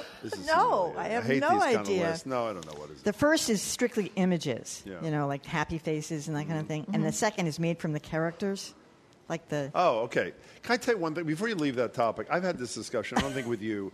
I am stunned how many people I text with who are major figures in the community who tweet me emojis in the middle of like serious back and forth. I know. It is, and now I'm doing it because I feel I have to be part of what they're doing. We should do a whole thing. Well, they pop up now. If you you have to click on them to replace words. They choose affirmatively to add. Well, a Christmas tree. If you say the word love, all of a sudden you get a bunch of hearts. Yeah. Or if you say chipmunk, I have gotten more winks I sent you that in the last week Ooh, really? from people. No, not like suggestive I know what you mean. winks. Yeah. It's surreal. I know. Some powerful people. What's the difference, Jim? Can I insert what's the difference between what? A donor and a donator? Well, Marjorie embarrassed herself the other day during the pledge drive. I do it every day. By the way, it was donor, donator, and donorator. Donorator. She called them. And donorator? And sugar daddy. Donorator. She said that during the These are all good. Okay, go ahead next. All right. A shrimp and a prawn. This one I really didn't know. Prawn's bigger. Prawn's smaller. Shrimp have claws on 2 of 5 pairs of legs. Prawns have claws on have legs on 3 sets of claws. Wow, they look exactly alike. Can't shrimp the animal? I don't know if they're an animal. Can't they change? Don't they change sexes? Don't they? Is shrimp? Yeah, I think so. I think they change sexes. Yeah. This is an embarrassing one. Okay, good. Cement and concrete. Oh, no idea. No. None. Concrete's harder. Softer. Heavier. Concrete is definitely heavier. It's made from crushed stone. Ooh. Cement is just kind of a mix of some kind of a binder. Okay, go ahead. Next. A crow and a raven. Could you tell the difference if one flew by? No. I don't even know Edgar what a blue Allan jay Poe looks knew the like. difference, obviously. That's about it. I would say a raven is bigger. The crow has a thinner bill and a shorter tail. They're identical in size. You have a book in this, by the way. There is a book, a Christmas book. Seal and a sea lion. Whiskers, I think I know what that. whiskers. Sea lion's a lot bigger. A lot heavier than a seal. No. It's all about the ears. Seals have ear holes. No flaps. Sea lions have ear flaps. That's a good one. And that is fur. a really good one. And less fur. Wow. That sea now, lion this one I learned in was 5th grade, but I can never remember. Okay. What is it? The difference between a stalactite and a stalagmite. One goes up, one goes down. I know, but which I have no idea. No one has any idea. The tite hangs down, the mite goes up. Whatever. Have you ever been in one of those places with the stalactites? How cool is that, by the way? Yeah, I would be scared to death. Have you ever done that, Emily? Oh, yes. Really? Oh, yeah. Where'd you do it? I was spelunking last weekend. Upstate New York. All right, a rabbit and a hare. No. Hare's faster? Tortoise of the hare? Rabbits give birth in a burrow, hares above ground. This know. is really fascinating. I know. Actually. Is it? How'd you find this out? The encyclopedia? I started looking. No, the issue is not looking it up. The issue is thinking about what are the things you don't know. That is what's fascinating here. A kangaroo and a wallaby. Oh, God. One is a pocket, one doesn't. Kangaroo is much larger with long legs and a dull coat. And wallabies are quite small, and they've got these streaky brown coats. Huh. Okay. And I had white nationalists as premise. So what's the answer to that? Did I have one? Which one? The white nationalists? I didn't look that up. Well, that was the whole point of this I thing. know. Well, they're basically saying it's all the same thing. Okay. You know. Well, that was do I excellent. have one more? Oh, there's one more? Yeah, absolutely. A possum and an opossum. Oh, my God. I know. I always thought possum was short for opossum. So did I, actually. I thought they were the same thing. What Me are too. they? A possum lives in Australia, and they have bigger ears. That's all I know. That was unbelievable. It wasn't that bad. was very instructive. There's a whole show in that, or a book, or I'm something. impressed you even thought of that. People are going, what? So, No, but I I just don't want to be think clear, so. because we It's talk huge. about Facebook in a little while with white supremacy. So everything's the same: white supremacy, white nationalism. Basically, the whole so thing. yeah, we're going to be talking about that tonight, among other things. Okay. That basically, they're saying that's all the same thing. They're not going to parse it out. And hey, I've got a guess for you. Who's it? I'm seriously. This guy who has this website out of Canada called Life After Hate. I listened to an interview he did. He was fascinating. He was a skinhead, a white supremacist, a hater. The guy comes on. You should listen to him. And what made him transform? That was and This so. is a guy So the reason I bring it up is because Facebook is directing anybody who tries to use hate speech to his website, and then they're going to engage with him. And Is that the kid who grew up in the family? He's not a kid. He's not a kid now, but he grew up in a family of white supremacists, and he worked for his father's magazine, and then he I don't know about all that, but he changed his mind, and his father won't speak to him anymore. Very well spoken, you know. Yeah, anyway. I think I may have heard this guy. He Tony was great. McAvee. He was great. I've got his name. What else are you doing tonight? Oh, so we're doing, of course, the video, the Bob Kraft video. We're doing whether the media deserved the enormous amount of criticism it received after the Mueller report came out about, saying things that weren't true. I, of course, am parsing this out, saying there were a lot of pundits who said things that weren't true. But you name me a legitimate news organization that went on and on and on and off base like weapons of mass destruction and said something that wasn't true. Didn't Margaret Sullivan write a great piece about this in the last couple of days? And Mike Taibbi. Too. Yeah, Matt Taibbi. Matt was, though, critical of the media. Yeah, he was one who's very critical of the media. How about Greenwald? Speaking of critical of the Glenn Greenwald. So we're looking at that. We'll be listening, watching, whatever we're doing. All right. We're watching tonight. Thank you, Emily. Okay, Thanks Emily so much. Rooney, I love that list. Do you know, I don't remember any of the differences, but I'll have to look it up again. Emily Rooney joins us every week. One's up and one's down. Yeah. Okay. Of course, you can keep up with Emily Rooney Friday nights at 7 o'clock right here on WGBH. 2 for Beat the Press. Emily, thank you very, very much. Coming up, we were just talking about this with Emily. Facebook decides to ban white nationalists, and people are asking, what took you so long? And what is the difference between all these different groups? Anyway, tech writer Andy Ihnatko joins us for that and much more. He is next on 89.7 WGBH. We are broadcasting live from the Boston Public Library.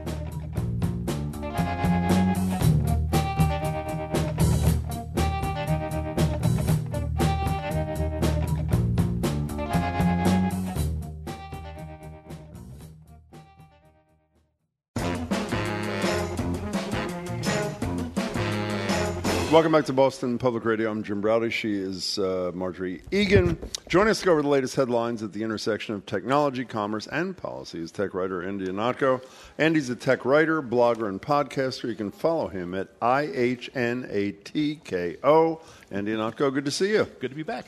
So let's start, Andy Ihnatko, with all this new stuff that Apple's announced, subscription services, et cetera. Yeah, they had a big event that they've been playing up for months. The invitation said Showtime, because they've been rumored for years to be trying to build something like Netflix, where they'll have their own original content and they'll charge a subscription fee for access to that content. They hired 2 huge executives away from Sony to run that division. They've been spending $2 billion on hiring really, really impressive people like M. Night Shyamalan, Steven Spielberg, really huge names to build original content. They've been buying rights to books. Was Oprah part of this, or am I Oprah wrong? was part of the presentation. She was. Wow. Yeah, it was so funny. They saved her for last. Tim Cook gave her a hug, but they didn't warn him that Oprah gives off these pheromones that make you start crying. And he said, and so he actually said, "This is the thing. I'll remember this for the rest of my life." Oh my God. Yeah. I wish I'd seen By the way, that. I hate to correct you so early. It's not Tim Cook, it's Tim Apple is his name. I just want to be clear. So everything I read about this, I know you're going to go through some of the things that he announced. Every review I read of this, the day after it happened, said there was very little meat on the bones. Not pricing, not dates. Did you share that? It was really frustrating. They announced 4 or 5 different things, and almost all of them ended with, well, when is this service going to be available? We can't tell you. How much is it going to cost? We have no information on that either. So tell us what a few of the highest profile ones are, though. Okay, so you got Apple TV, which is what I mentioned. Will probably launch in the fall. Apple TV Plus. It's not just Apple, what we all know. Sorry, Apple TV Plus. They're using Plus a lot now.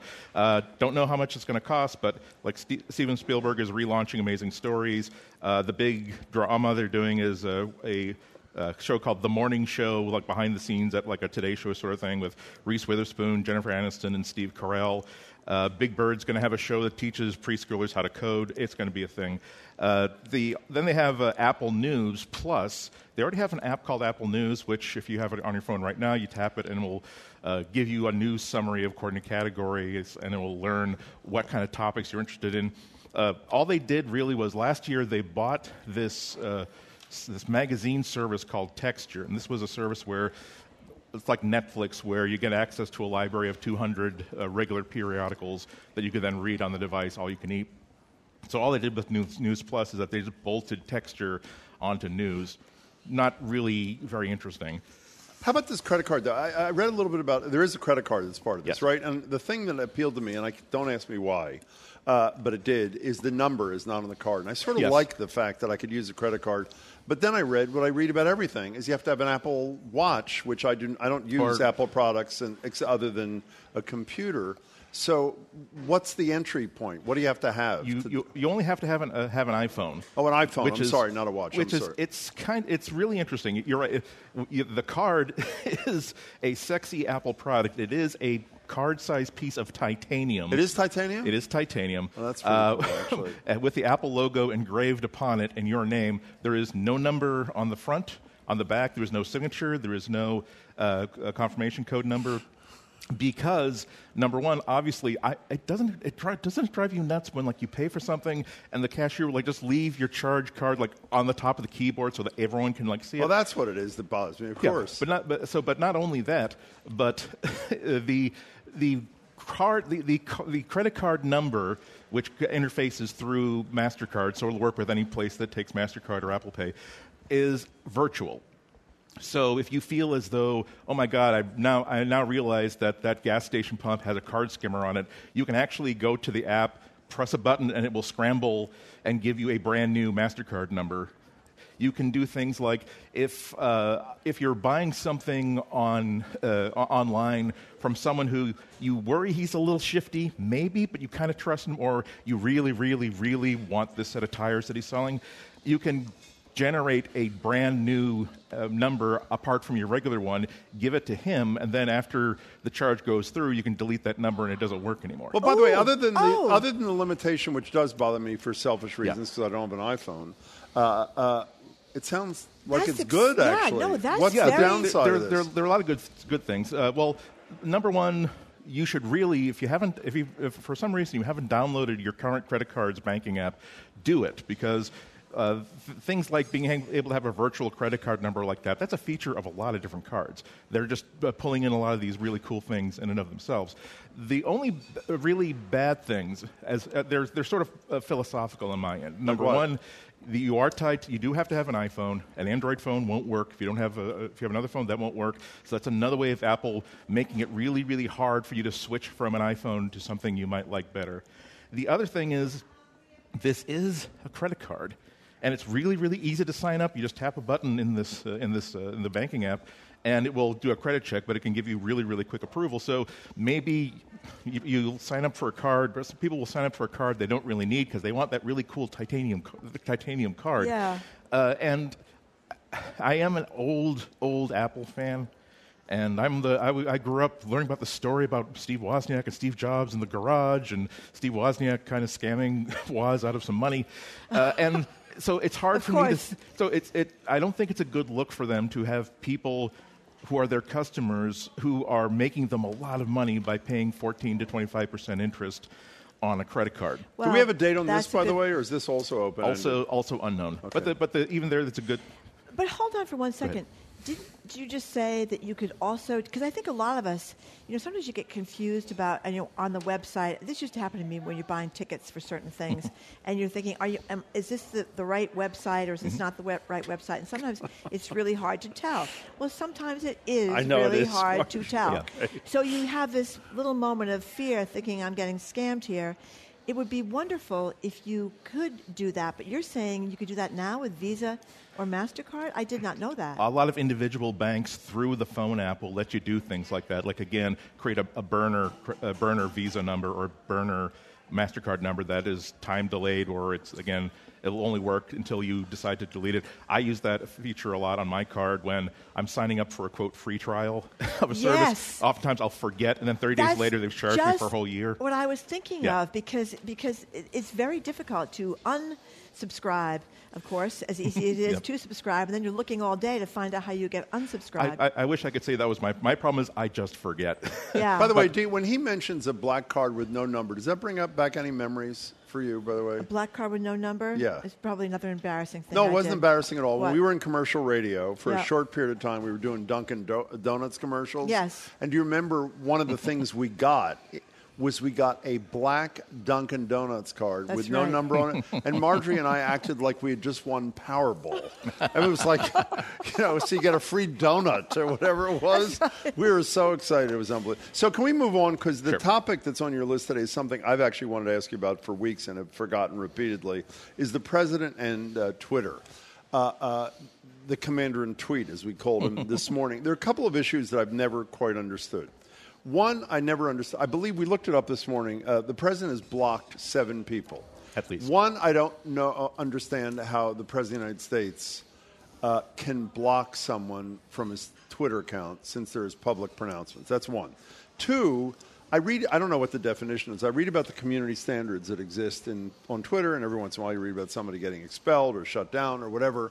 It seems to me, again, not knowing what the language is, and you'll fill me in, that when the president calls Amoroso Manigault a dog, when he trashes John McCain, when he says Hillary Clinton should go to jail, it would seem to me if I tweeted those things, or worse he's done, I might get shut down. I've never heard any, well, I actually now have, rumors about him being shut down. So one, does he have the right to block people? And two, do the community standards that apply to the three of us not apply to him because he's the president of the United States? I can more easily answer the second question first. Go ahead. Twitter has long held that no, the same standards don't apply to Trump or other politicians, strictly from the point of view that it's newsworthy and people have a right to know. If the president, I'm just blue skying here.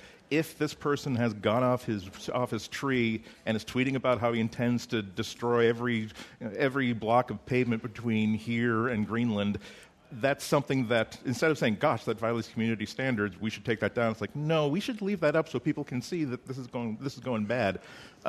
I thought that they were contemplating, I had read, some disclaimer, if that's the proper terminology. Yeah, they have been considering what to do about this for a while.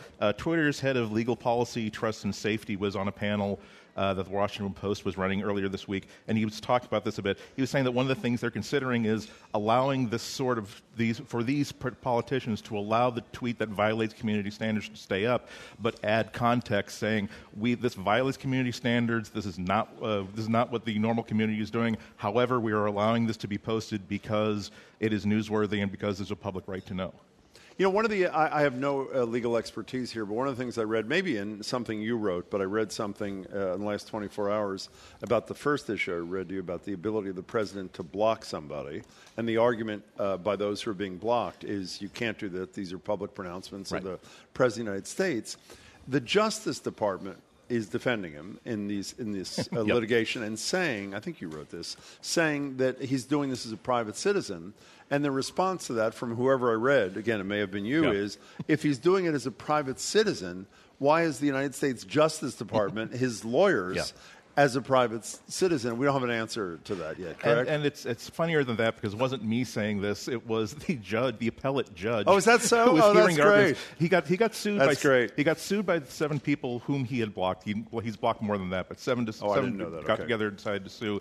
And the judge that last year decided that yes, you're absolutely right. There's a First Amendment issue.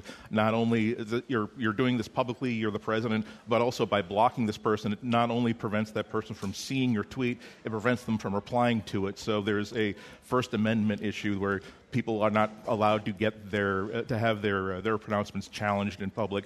So the judge said, nope, you can't do that. Of course, there was an appeal, and now the Department of Justice is Trump's lawyer, and it's not going very well.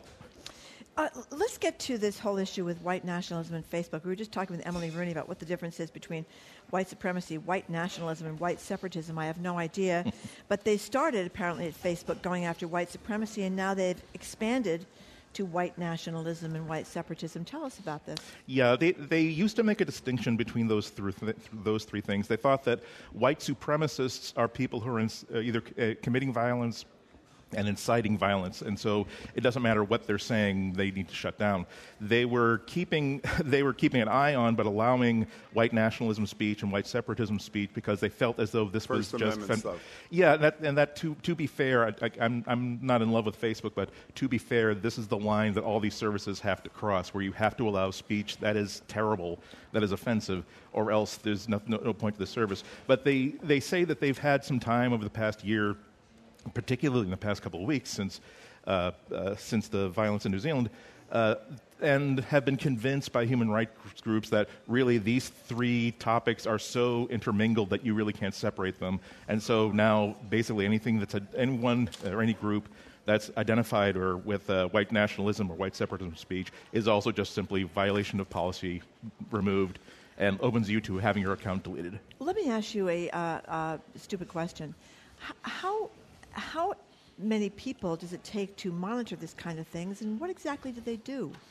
There's software that is supposed to do things algorithmically. Keywords kinds of things? Keywords, there's a lot of AI going on there, but there's a lot of human beings who have to have the totally thankless job of having to read this stuff time and time and time again. And when you consider that images of extreme and illegal violence are also against policy, oftentimes the algorithm sends this image to this person's desk and saying, is this good or is this not good? It's a horrible job. I would never want to do that. They had an issue this week, as a matter of fact, where right after Facebook made this announcement, Business Insider decided, well, let's see what Alex Jones is putting on Instagram. Alex Jones from InfoWars. He's already been booted off of Facebook, but he's still on Instagram. And they found this anti-Semitic painting. Oh, yes, that was gruesome. Yeah, your basic, like, big hook-nosed bankers around a Monopoly table with the bodies of the oppressed people holding up the Monopoly table and all these mystic... It was really horrible, but it's hard for an algorithm to detect that unless a human has flagged that image as this is anti-Semitic. So Business Insider basically said, hey, they've still got this up, and they also alerted Facebook, which caused a whole bunch of teams to decide what they have to do about this. And they got a hold of the email thread. Maybe Facebook leaked it to them directly under the table to basically get to tell people what they're dealing with here. And it's a lot of passionate people inside Facebook saying, no, look, the first team said, well, this technically doesn't violate Instagram guidelines, so we have to let it up. Whereas some people in the European office said, no, wait, that's nuts. This is clearly, here are all the hate groups that are associated with this image. You can't leave this up. So it wound up being 20 large executives. The funny and kind of tragic part of it is they're looked into seeing if they could label Alex Jones as, they have this term called a hate figure internally, where if this person has been proven to be a hate figure by internal standards, doesn't matter what he does, you can ban him, you can delete his account, you can also prevent people from talking about him. So they did an audit of his Instagram. They found that of 560 comments he posted, only 23 of them violated terms of service. And that's 4%, and whatever the threshold is for being a hate figure, 4% is not at that threshold. What is the threshold for being a hate figure? I've heard the term. What does it mean? Who knows? Whatever they decide it means? Basically, it means that we no longer have to go piece by piece by piece to see if the things you're posting are okay or not. We're basically saying that I don't care if you post a picture of your dog's birthday with a cute little hat on, we decide that you're a hate figure, which means that we don't want you on our service. You're just nothing but trouble. We're talking to Andy Ihnatko. Can I bring up another Facebook issue here? Talk about pot and kettle. The Department of, I'll read the first paragraph from a story in yesterday's New York Times. The Department of Housing and Urban Development, Ben Carson's operation, sued Facebook on yesterday for engaging in housing discrimination by allowing advertisers to restrict who is able to see ads on the platform based on characteristics like race, religion, and national origin. I want your reaction to this. But before I do, the reason I mentioned what I mentioned, one of the first things we all learned about Donald Trump, I learned it thanks to that brilliant documentary that Frontline puts out every year during the elections, the 2 hours on each of the major candidates' choice, I think it's called. And we learned that the Roy Cohn connection with Trump and his father was in defending housing discrimination suits when they were discriminating against blacks, and that's where Cohn taught Donald Trump, which he's elevated to an art form, is you repeat something that's untrue enough times and boldly enough, and it becomes the truth in the mind. But again, clearly guilty of housing discrimination. Remember in that Frontline, he lost. He literally was ruled against in a housing discrimination case, and he and Cohn go out to the sidewalk and say they just won the case. I mean, it's so Trumpian. In any case, his HUD people are suing I'm no fan of Ben Carson's, but if what they're alleging is true that Facebook is doing, good for them. Is it or is it not? No, I would say good for them and long overdue. Facebook, if you look at Facebook as a potential advertiser and look at what they tell you as a potential advertiser, one of the things they're really proud of is that they have algorithms that look at every scrap of information they have about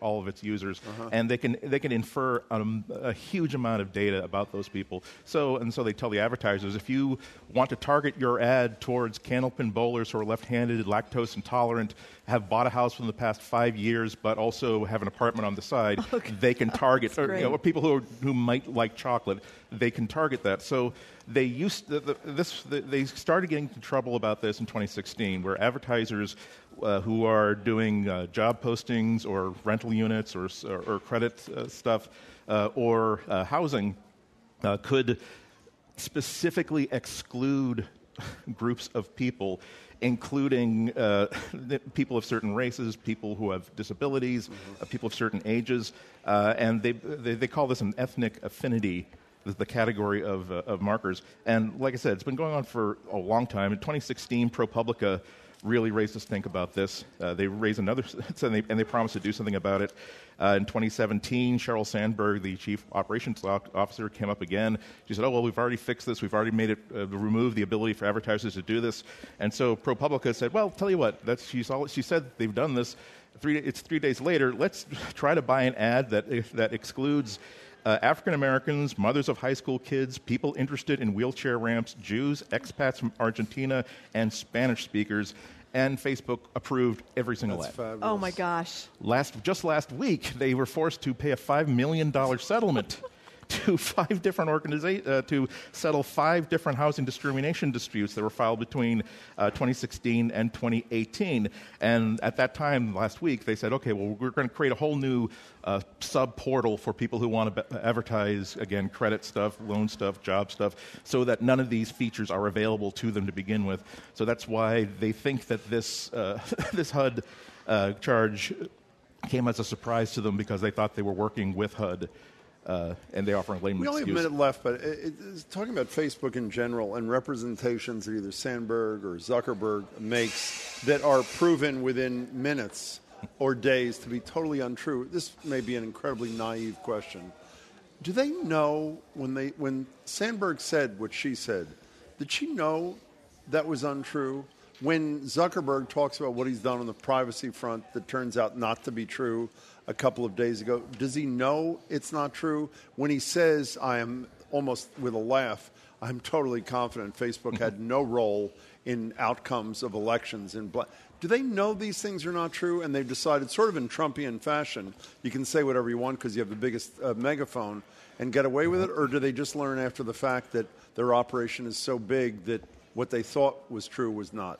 With Zuckerberg, I wouldn't make a guess one way or another. With Sandberg, I could easily believe that she is the chief operations officer, which means that she really isn't in the trenches.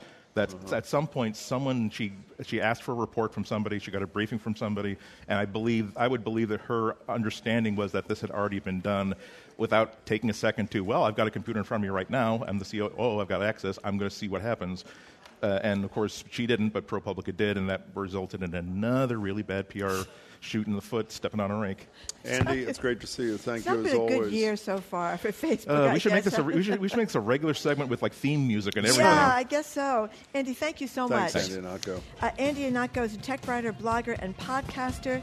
You can follow him at Ihnatko. I'm going to spell it for you. It's IHNATKO. And he joins us all the time. Thank you very much, Andy, for being here. Coming up, Stacey Abrams says no thanks. She says thanks before she said no thanks. She said thanks, and then she said no thanks to Joe Biden. Callie Crossley joins us for that and more next on 89.7 WGBH, Boston Public Radio.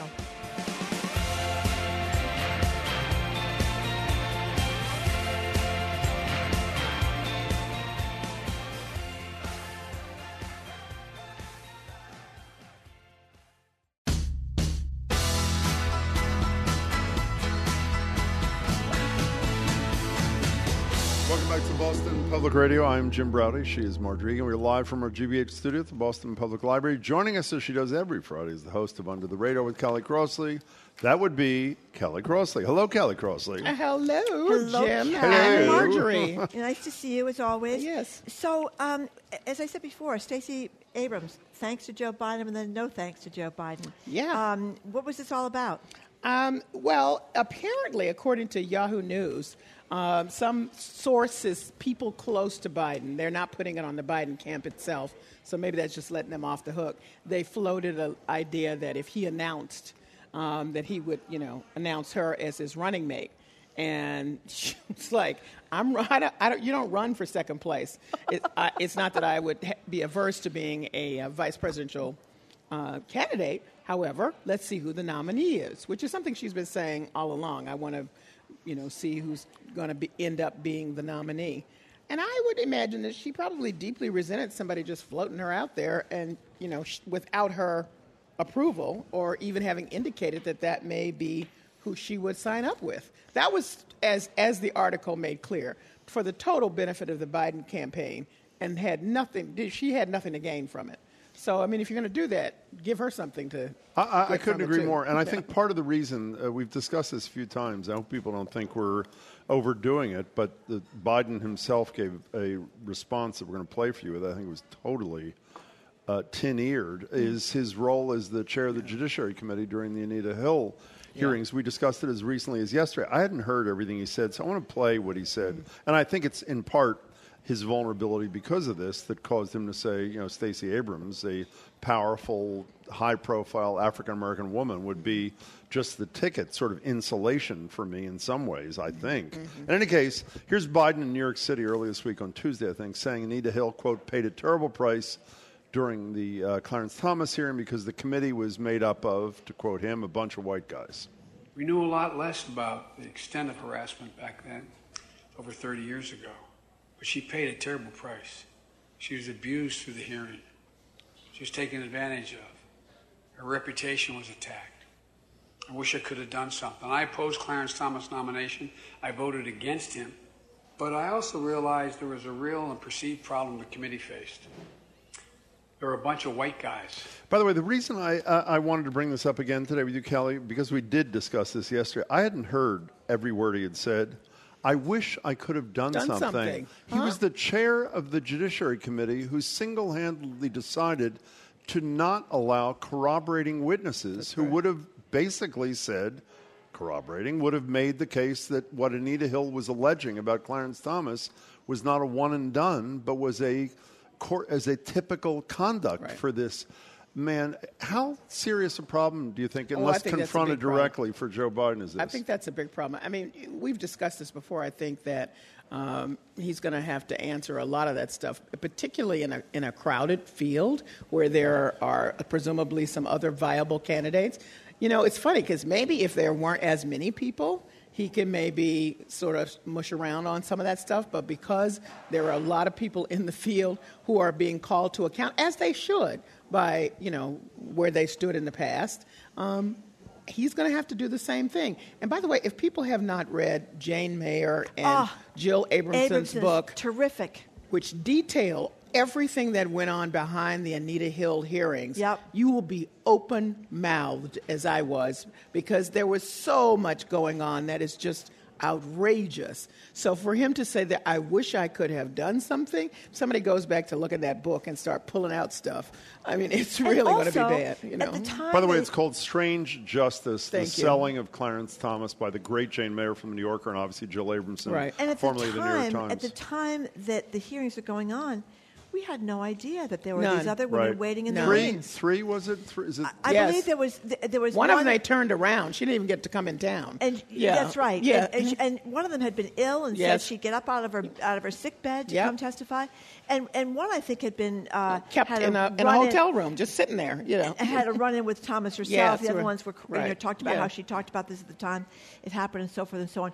I will never get over those hearings. That was one of the. I remember I got to actually cover them. I remember sitting on the floor in the back, and thinking to myself, this woman has got so much dignity to put up with these weirdo questions from these guys, and she's had a wonderful career post this. Can I say? I'm sorry. Can I say one more thing about this? Is you mentioned? I'm so glad you mentioned that book, the mayor, and mayor's obviously done these brilliant things on dark money and all this other stuff. Well, Abrahamson went on to do stuff about Clarence Thomas. Well, I want to mention this. Sitting justice. She wrote a piece for New York Magazine. I'm sorry, Jill Abramson. I had her on last year when she did it.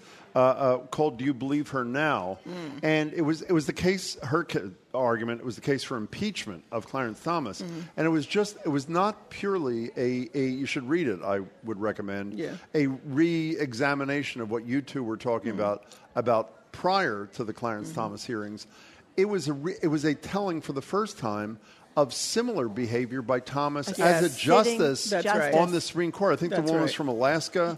Yes, and she was at a dinner party, and he touched her rear end and made inappropriate remarks and wanted her to sit next to him so that he could, put his thigh against her thigh or whatever. This is when he was a sitting justice. Did I say, by the way, the name of the piece is called "Do You Believe Her Now?" was the case for impeachment of Clarence Thomas. I just want people to read the book and see all the other machinations going on behind, which were only allowed to take place because of the people who were in place on that committee. That's all I'm going to say. All white men. That's yes, but that was a makeup of the Senate. It to me was just more shocking about all the kind of stuff that you could do behind the scenes that we, the public, had no idea about. Here's another argument for term limits, too. Orrin Hatch was on the original Anita Hill hearings, and he was also on the Kavanaugh hearings. Yeah. And the fact that he didn't try to learn anything about the dynamics of sexual harassment, that he still was so ignorant, frankly, when Kavanaugh came around. It's another example. It's another argument for term limits. I mean, apparently, a senator like Orrin Hatch feels so entitled that he doesn't need to educate himself about these issues. Or chooses not to. Or chooses not to. Can I revisit something? I'm sorry to do this, too. Getting all worked up here. Well, last week we discussed with you, Callie, speaking of Clarence Thomas, one of the most frightening dissents I've read, heard about in ages, the dissent in a case Clarence Thomas wrote, and Neil Gorsuch joined him in this, saying that the Gideon versus Wainwright case in the 60s, which established the constitutional right to have a lawyer provided for you if you can't afford one in a case where you may lose your liberty in state or federal court. I hadn't read his dissent. I actually read it, which I rarely do because these things are headache kinds of things. This is one of the scariest things. This is an argument. Clarence Thomas argues with... in addition to Neil Gorsuch, and by the way, I included Samuel Alito in that. I was wrong last week. Well, Justice Alito joined the dissent. He did not join this portion of it that suggested that Gideon versus Wainwright should be overturned. He makes the case outright that even if you were facing the death penalty. That's right. The death penalty. That is correct. The only thing the Sixth Amendment guarantees is you can get a volunteer lawyer. That's what he says the language means. Or you can pay for a lawyer, but you are not entitled to the provision of a lawyer. So if you're low income, middle class, can't afford a lawyer, facing the death penalty, too bad according for you. to Thomas and Gorsuch, the Constitution does not guarantee you a right to... I mean, that is so radical, it is unbelievable. And as I said, I don't know Neil Gorsuch's background, but I know Clarence Thomas's. He wouldn't have been able to get a lawyer. Exactly right. Exactly so you should think about that, He's a very odd character. I just don't understand. Benefited from affirmative action. I'm He's glad against you can affirmative use action. that. I can't use language I want to use. Well, and he grew up. I mean, poor. After you say. mentioned that, I didn't know about how he grew up in Georgia until you mentioned it last week. Yeah. I read about that too. Yeah. About in a one-room shack That with is dirt correct. floors, Yeah. no running water. That's I mean, right. this is a guy who theoretically should understand what poor people face firsthand. That's what his sister said at the hearing. I mean, she was there. Like, hello, have you forgotten? Hello. Okay, let's go Talking to on. Kelly Crossley. This is an outgrowth of the college scandal where parents were paying coaches, bribing them to let kids in on the water polo team, and they didn't know how to play water polo, etc. Now, apparently, these wealthy parents have hired PR experts. Crisis manager. Crisis management. Apparently, some of the students knew exactly what their parents were doing, according to the story in the Washington Post, and prosecutors say some did not.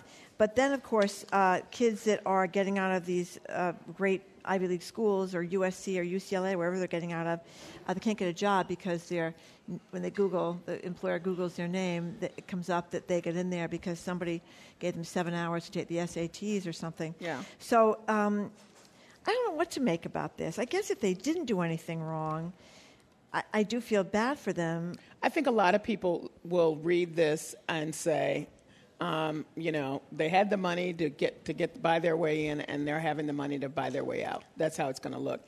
And there are some. I think there was one student that came forward and said he didn't know right immediately after the first story came up.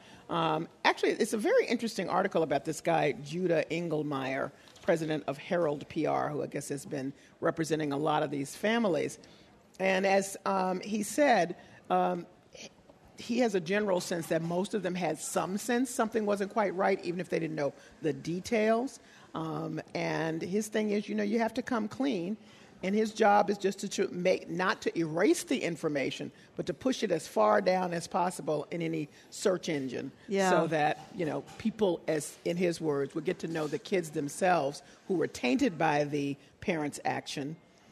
They didn't do the action, presumably, but they were tainted by the parents' action, and then maybe they have a chance to make an argument on their own. I don't want to be uncharitable at all because I'm in a charitable mood, but as you've said before, Marjorie, if you get a scholarship to play water polo at USC and you can't swim, I think the kid probably knows that maybe there was a mistake somewhere along the line. But I can see where the ones that paid the SAT proctors to cheat on their kids' behalf, it's possible that they thought they were going to wind up with a middling 500, and they get out of there, they got a 750. They go, wow. How about, maybe in that case, and if you get double the time for whatever reason, because you of should some, qualify. I think you should probably know that when all of your other friends have X number of hours and you have twice as many, that there may be a question you should ask somebody. Would you not agree? You would think that, but maybe some kids think that they're entitled to that because they have. Let me just say this.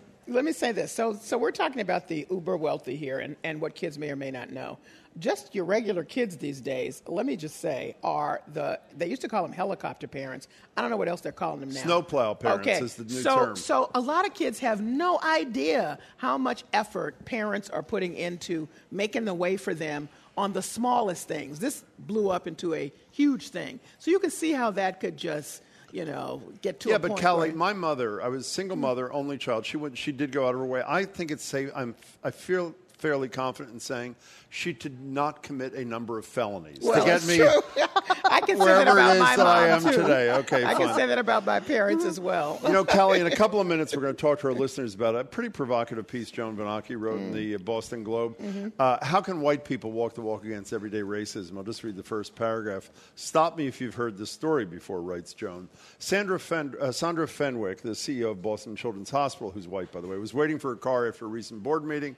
4 Seasons. Waiting alongside her was a hospital board member who was African-American. That's when another man walked up and tried to hand his car keys to the board member, thinking he was the valet. And then she goes on to talk about her question is, what do you do in situations like this? I mean, I assume we're not talking about where there is an intentional, overt decision on one's part to engage in a racist act. We're talking about things like this, I'm assuming. Unconscious bias. Exactly. Yeah. What's your answer to her question? Because we're going to ask listeners about this in a minute. Well, I think that, she goes on to say what Fenwick did was to say, even before her board member could say anything, I'm sorry, he's not the valet.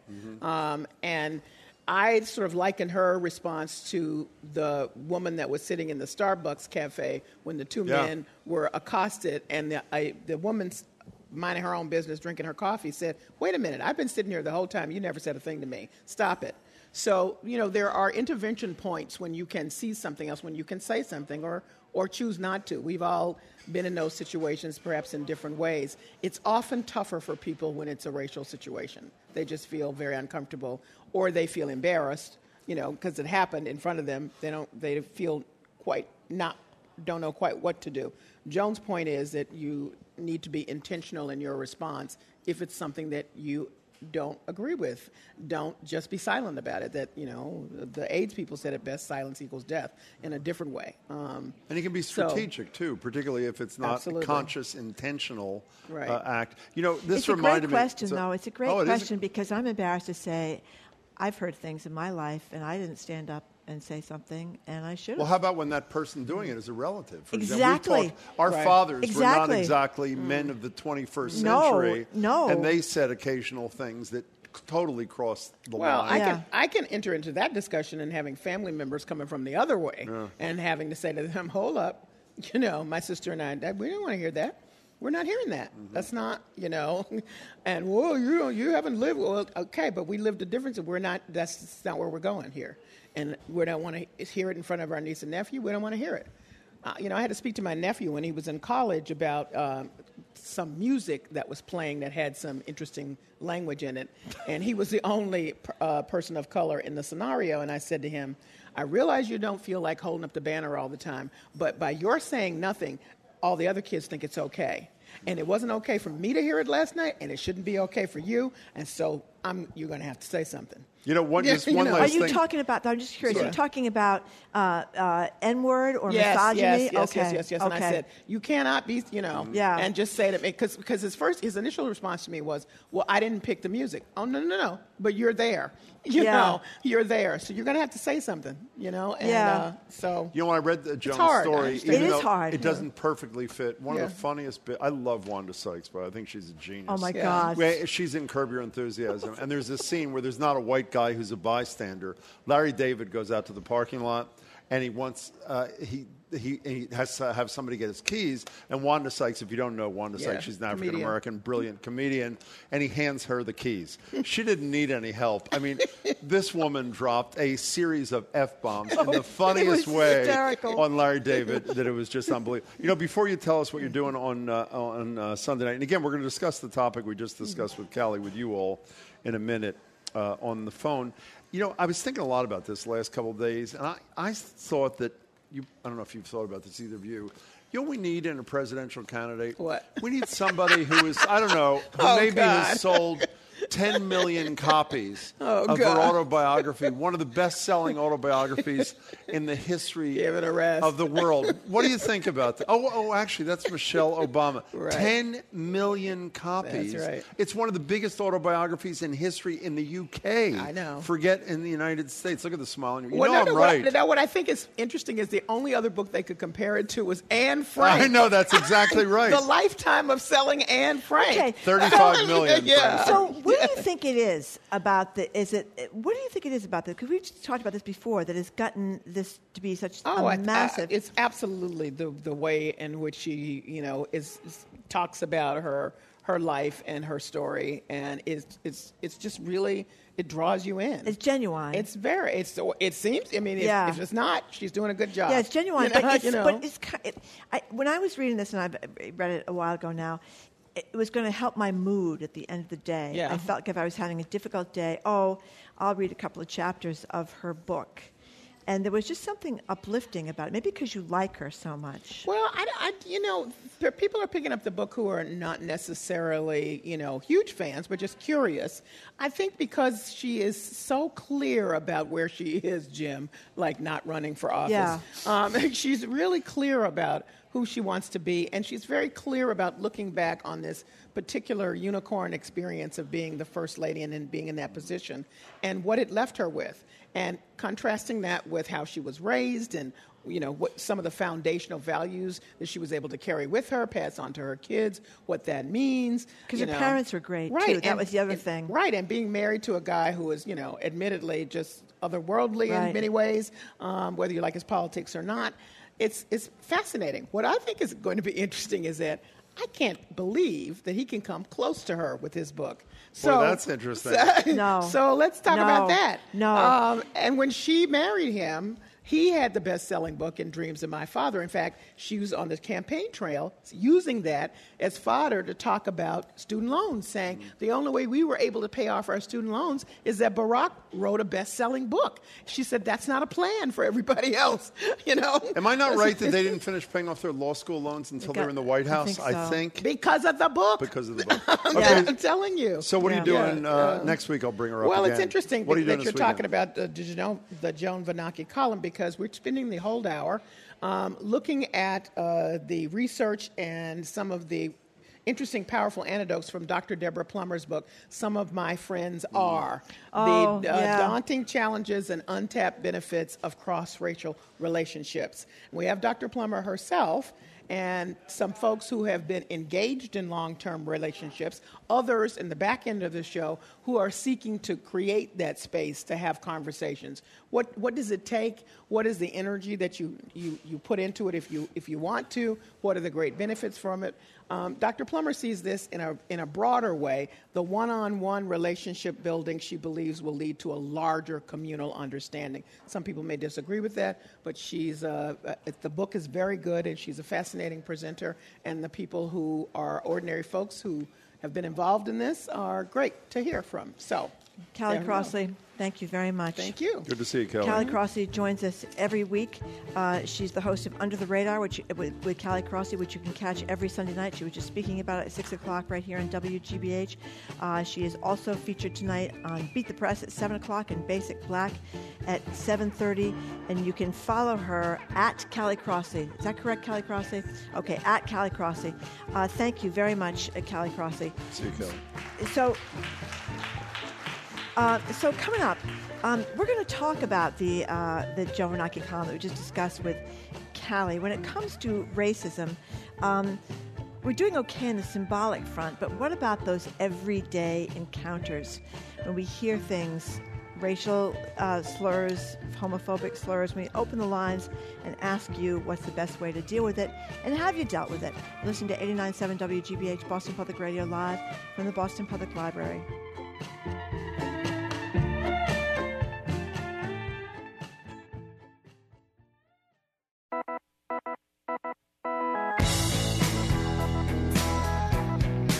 Welcome back to Boston Public Radio. Jim Browdy and Marjorie Egan live from our GBH studio at the Boston Public Library. In the latest move to rid Boston of its racist past, I assume you read the MBTA just announced it will change the name of Yawkey Station to Lansdowne. So we're making inroads here on the symbolic front. What about everyday racism? How are white people doing on that front? We just discussed with Callie Crossley, Joan Vernacchi's column. If you just tune in, I'll repeat. She opens with a story of Sandra Fenwick, who's the CEO of Boston Children's Hospital, who's white. She's waiting for her car after a board meeting at the Four Seasons around the corner from here, where there was a hospital board member who was African-American. That's when another person walks up and tries to hand his car keys to that board member, thinking he was the valet. Fenwick, as Callie said, intercepted and told the man he was not the valet. We'll open up the lines and ask you, what would you have done in such a circumstance? 877-301-8970. When you are witness to acts of racism, how do you deal with it? Or do you deal with it? And at what point does responding to an act of racism become racist in its own right? What if someone isn't being treated a certain way because of his race, but you assume that they are? On and on. 877-301-8970. It's really, it's a pretty important question because you do see it. And again, we're excluding people who are consciously and intentionally being racist. We're talking about people who are unconscious acts. Like I'm making the assumption the person didn't walk up to the board member of Children's Hospital intending to hand a board member keys to his car, sort of the Larry David and Wanda Sykes that I described before. In a similar vein, you know what this reminded me of when I read Joan's column? I mentioned this morning. There was one of the worst stories ever. Barack Obama was a young state senator. Right. In, I think it was 2003, and he's in a cocktail party, and he's had some prominence at that point. I'm not sure if it was after he gave the keynote at the convention here. It was before. He's at a cocktail party, and somebody walks over to him. He's one of the few people of color at this cocktail party, and asks young Barack Obama, I think 5 years before he becomes president of the United States, to get him a drink, to fetch him a drink, I think was the explanation. The point being, it's all around us, and how does one deal with it? Not how does one. How would you deal with it? How have you dealt with these kinds of situations when you have been confronted with them? So how have you? Sometimes not as courageously as I'd like. And I'd like to think in defense of myself when I'm not as direct. I think Fenwick did the exact right thing, by the way. I don't know her, but the CEO of Children's Hospital, the exact right thing. I think in my defense, which is a feeble defense, is when I've seen it and bid with someone who's a person of color, I have decided on the spot, maybe to protect myself from having to act, I hope that's not it, that I didn't want to embarrass the person who was embarrassed or insulted already. So you pretend by you me. didn't see it. Yeah, I did. Yeah. And I'm not. And when situations like that are over, almost every time, in fact, every time, I question myself and say, was that out of cowardice on my own part that I didn't act? And I fear that it may be part of that. But I would like to think that more often than not, I think this is a fair analysis of how I've lived my life. I have said something, not in an attacking way, but sort of a la Fenwick, but on a number of occasions I haven't, and I'm not proud of it. 877-301-8970. It does give you an opportunity. It's sort of that think, I hate that line, think globally, act locally. This is a situation, rather than giving grand speeches about racism in our society, these are the circumstances where individuals actually have an opportunity to make a difference, and we should make use of those opportunities. But I think there's also a lot of situations, because I don't think I've ever been in a situation like this, but I have been in situations where there will be white people who will say something racist about black people, whether, you know how that kid, you know how that black kid get into the college. Without a person of color there, yes. You mean?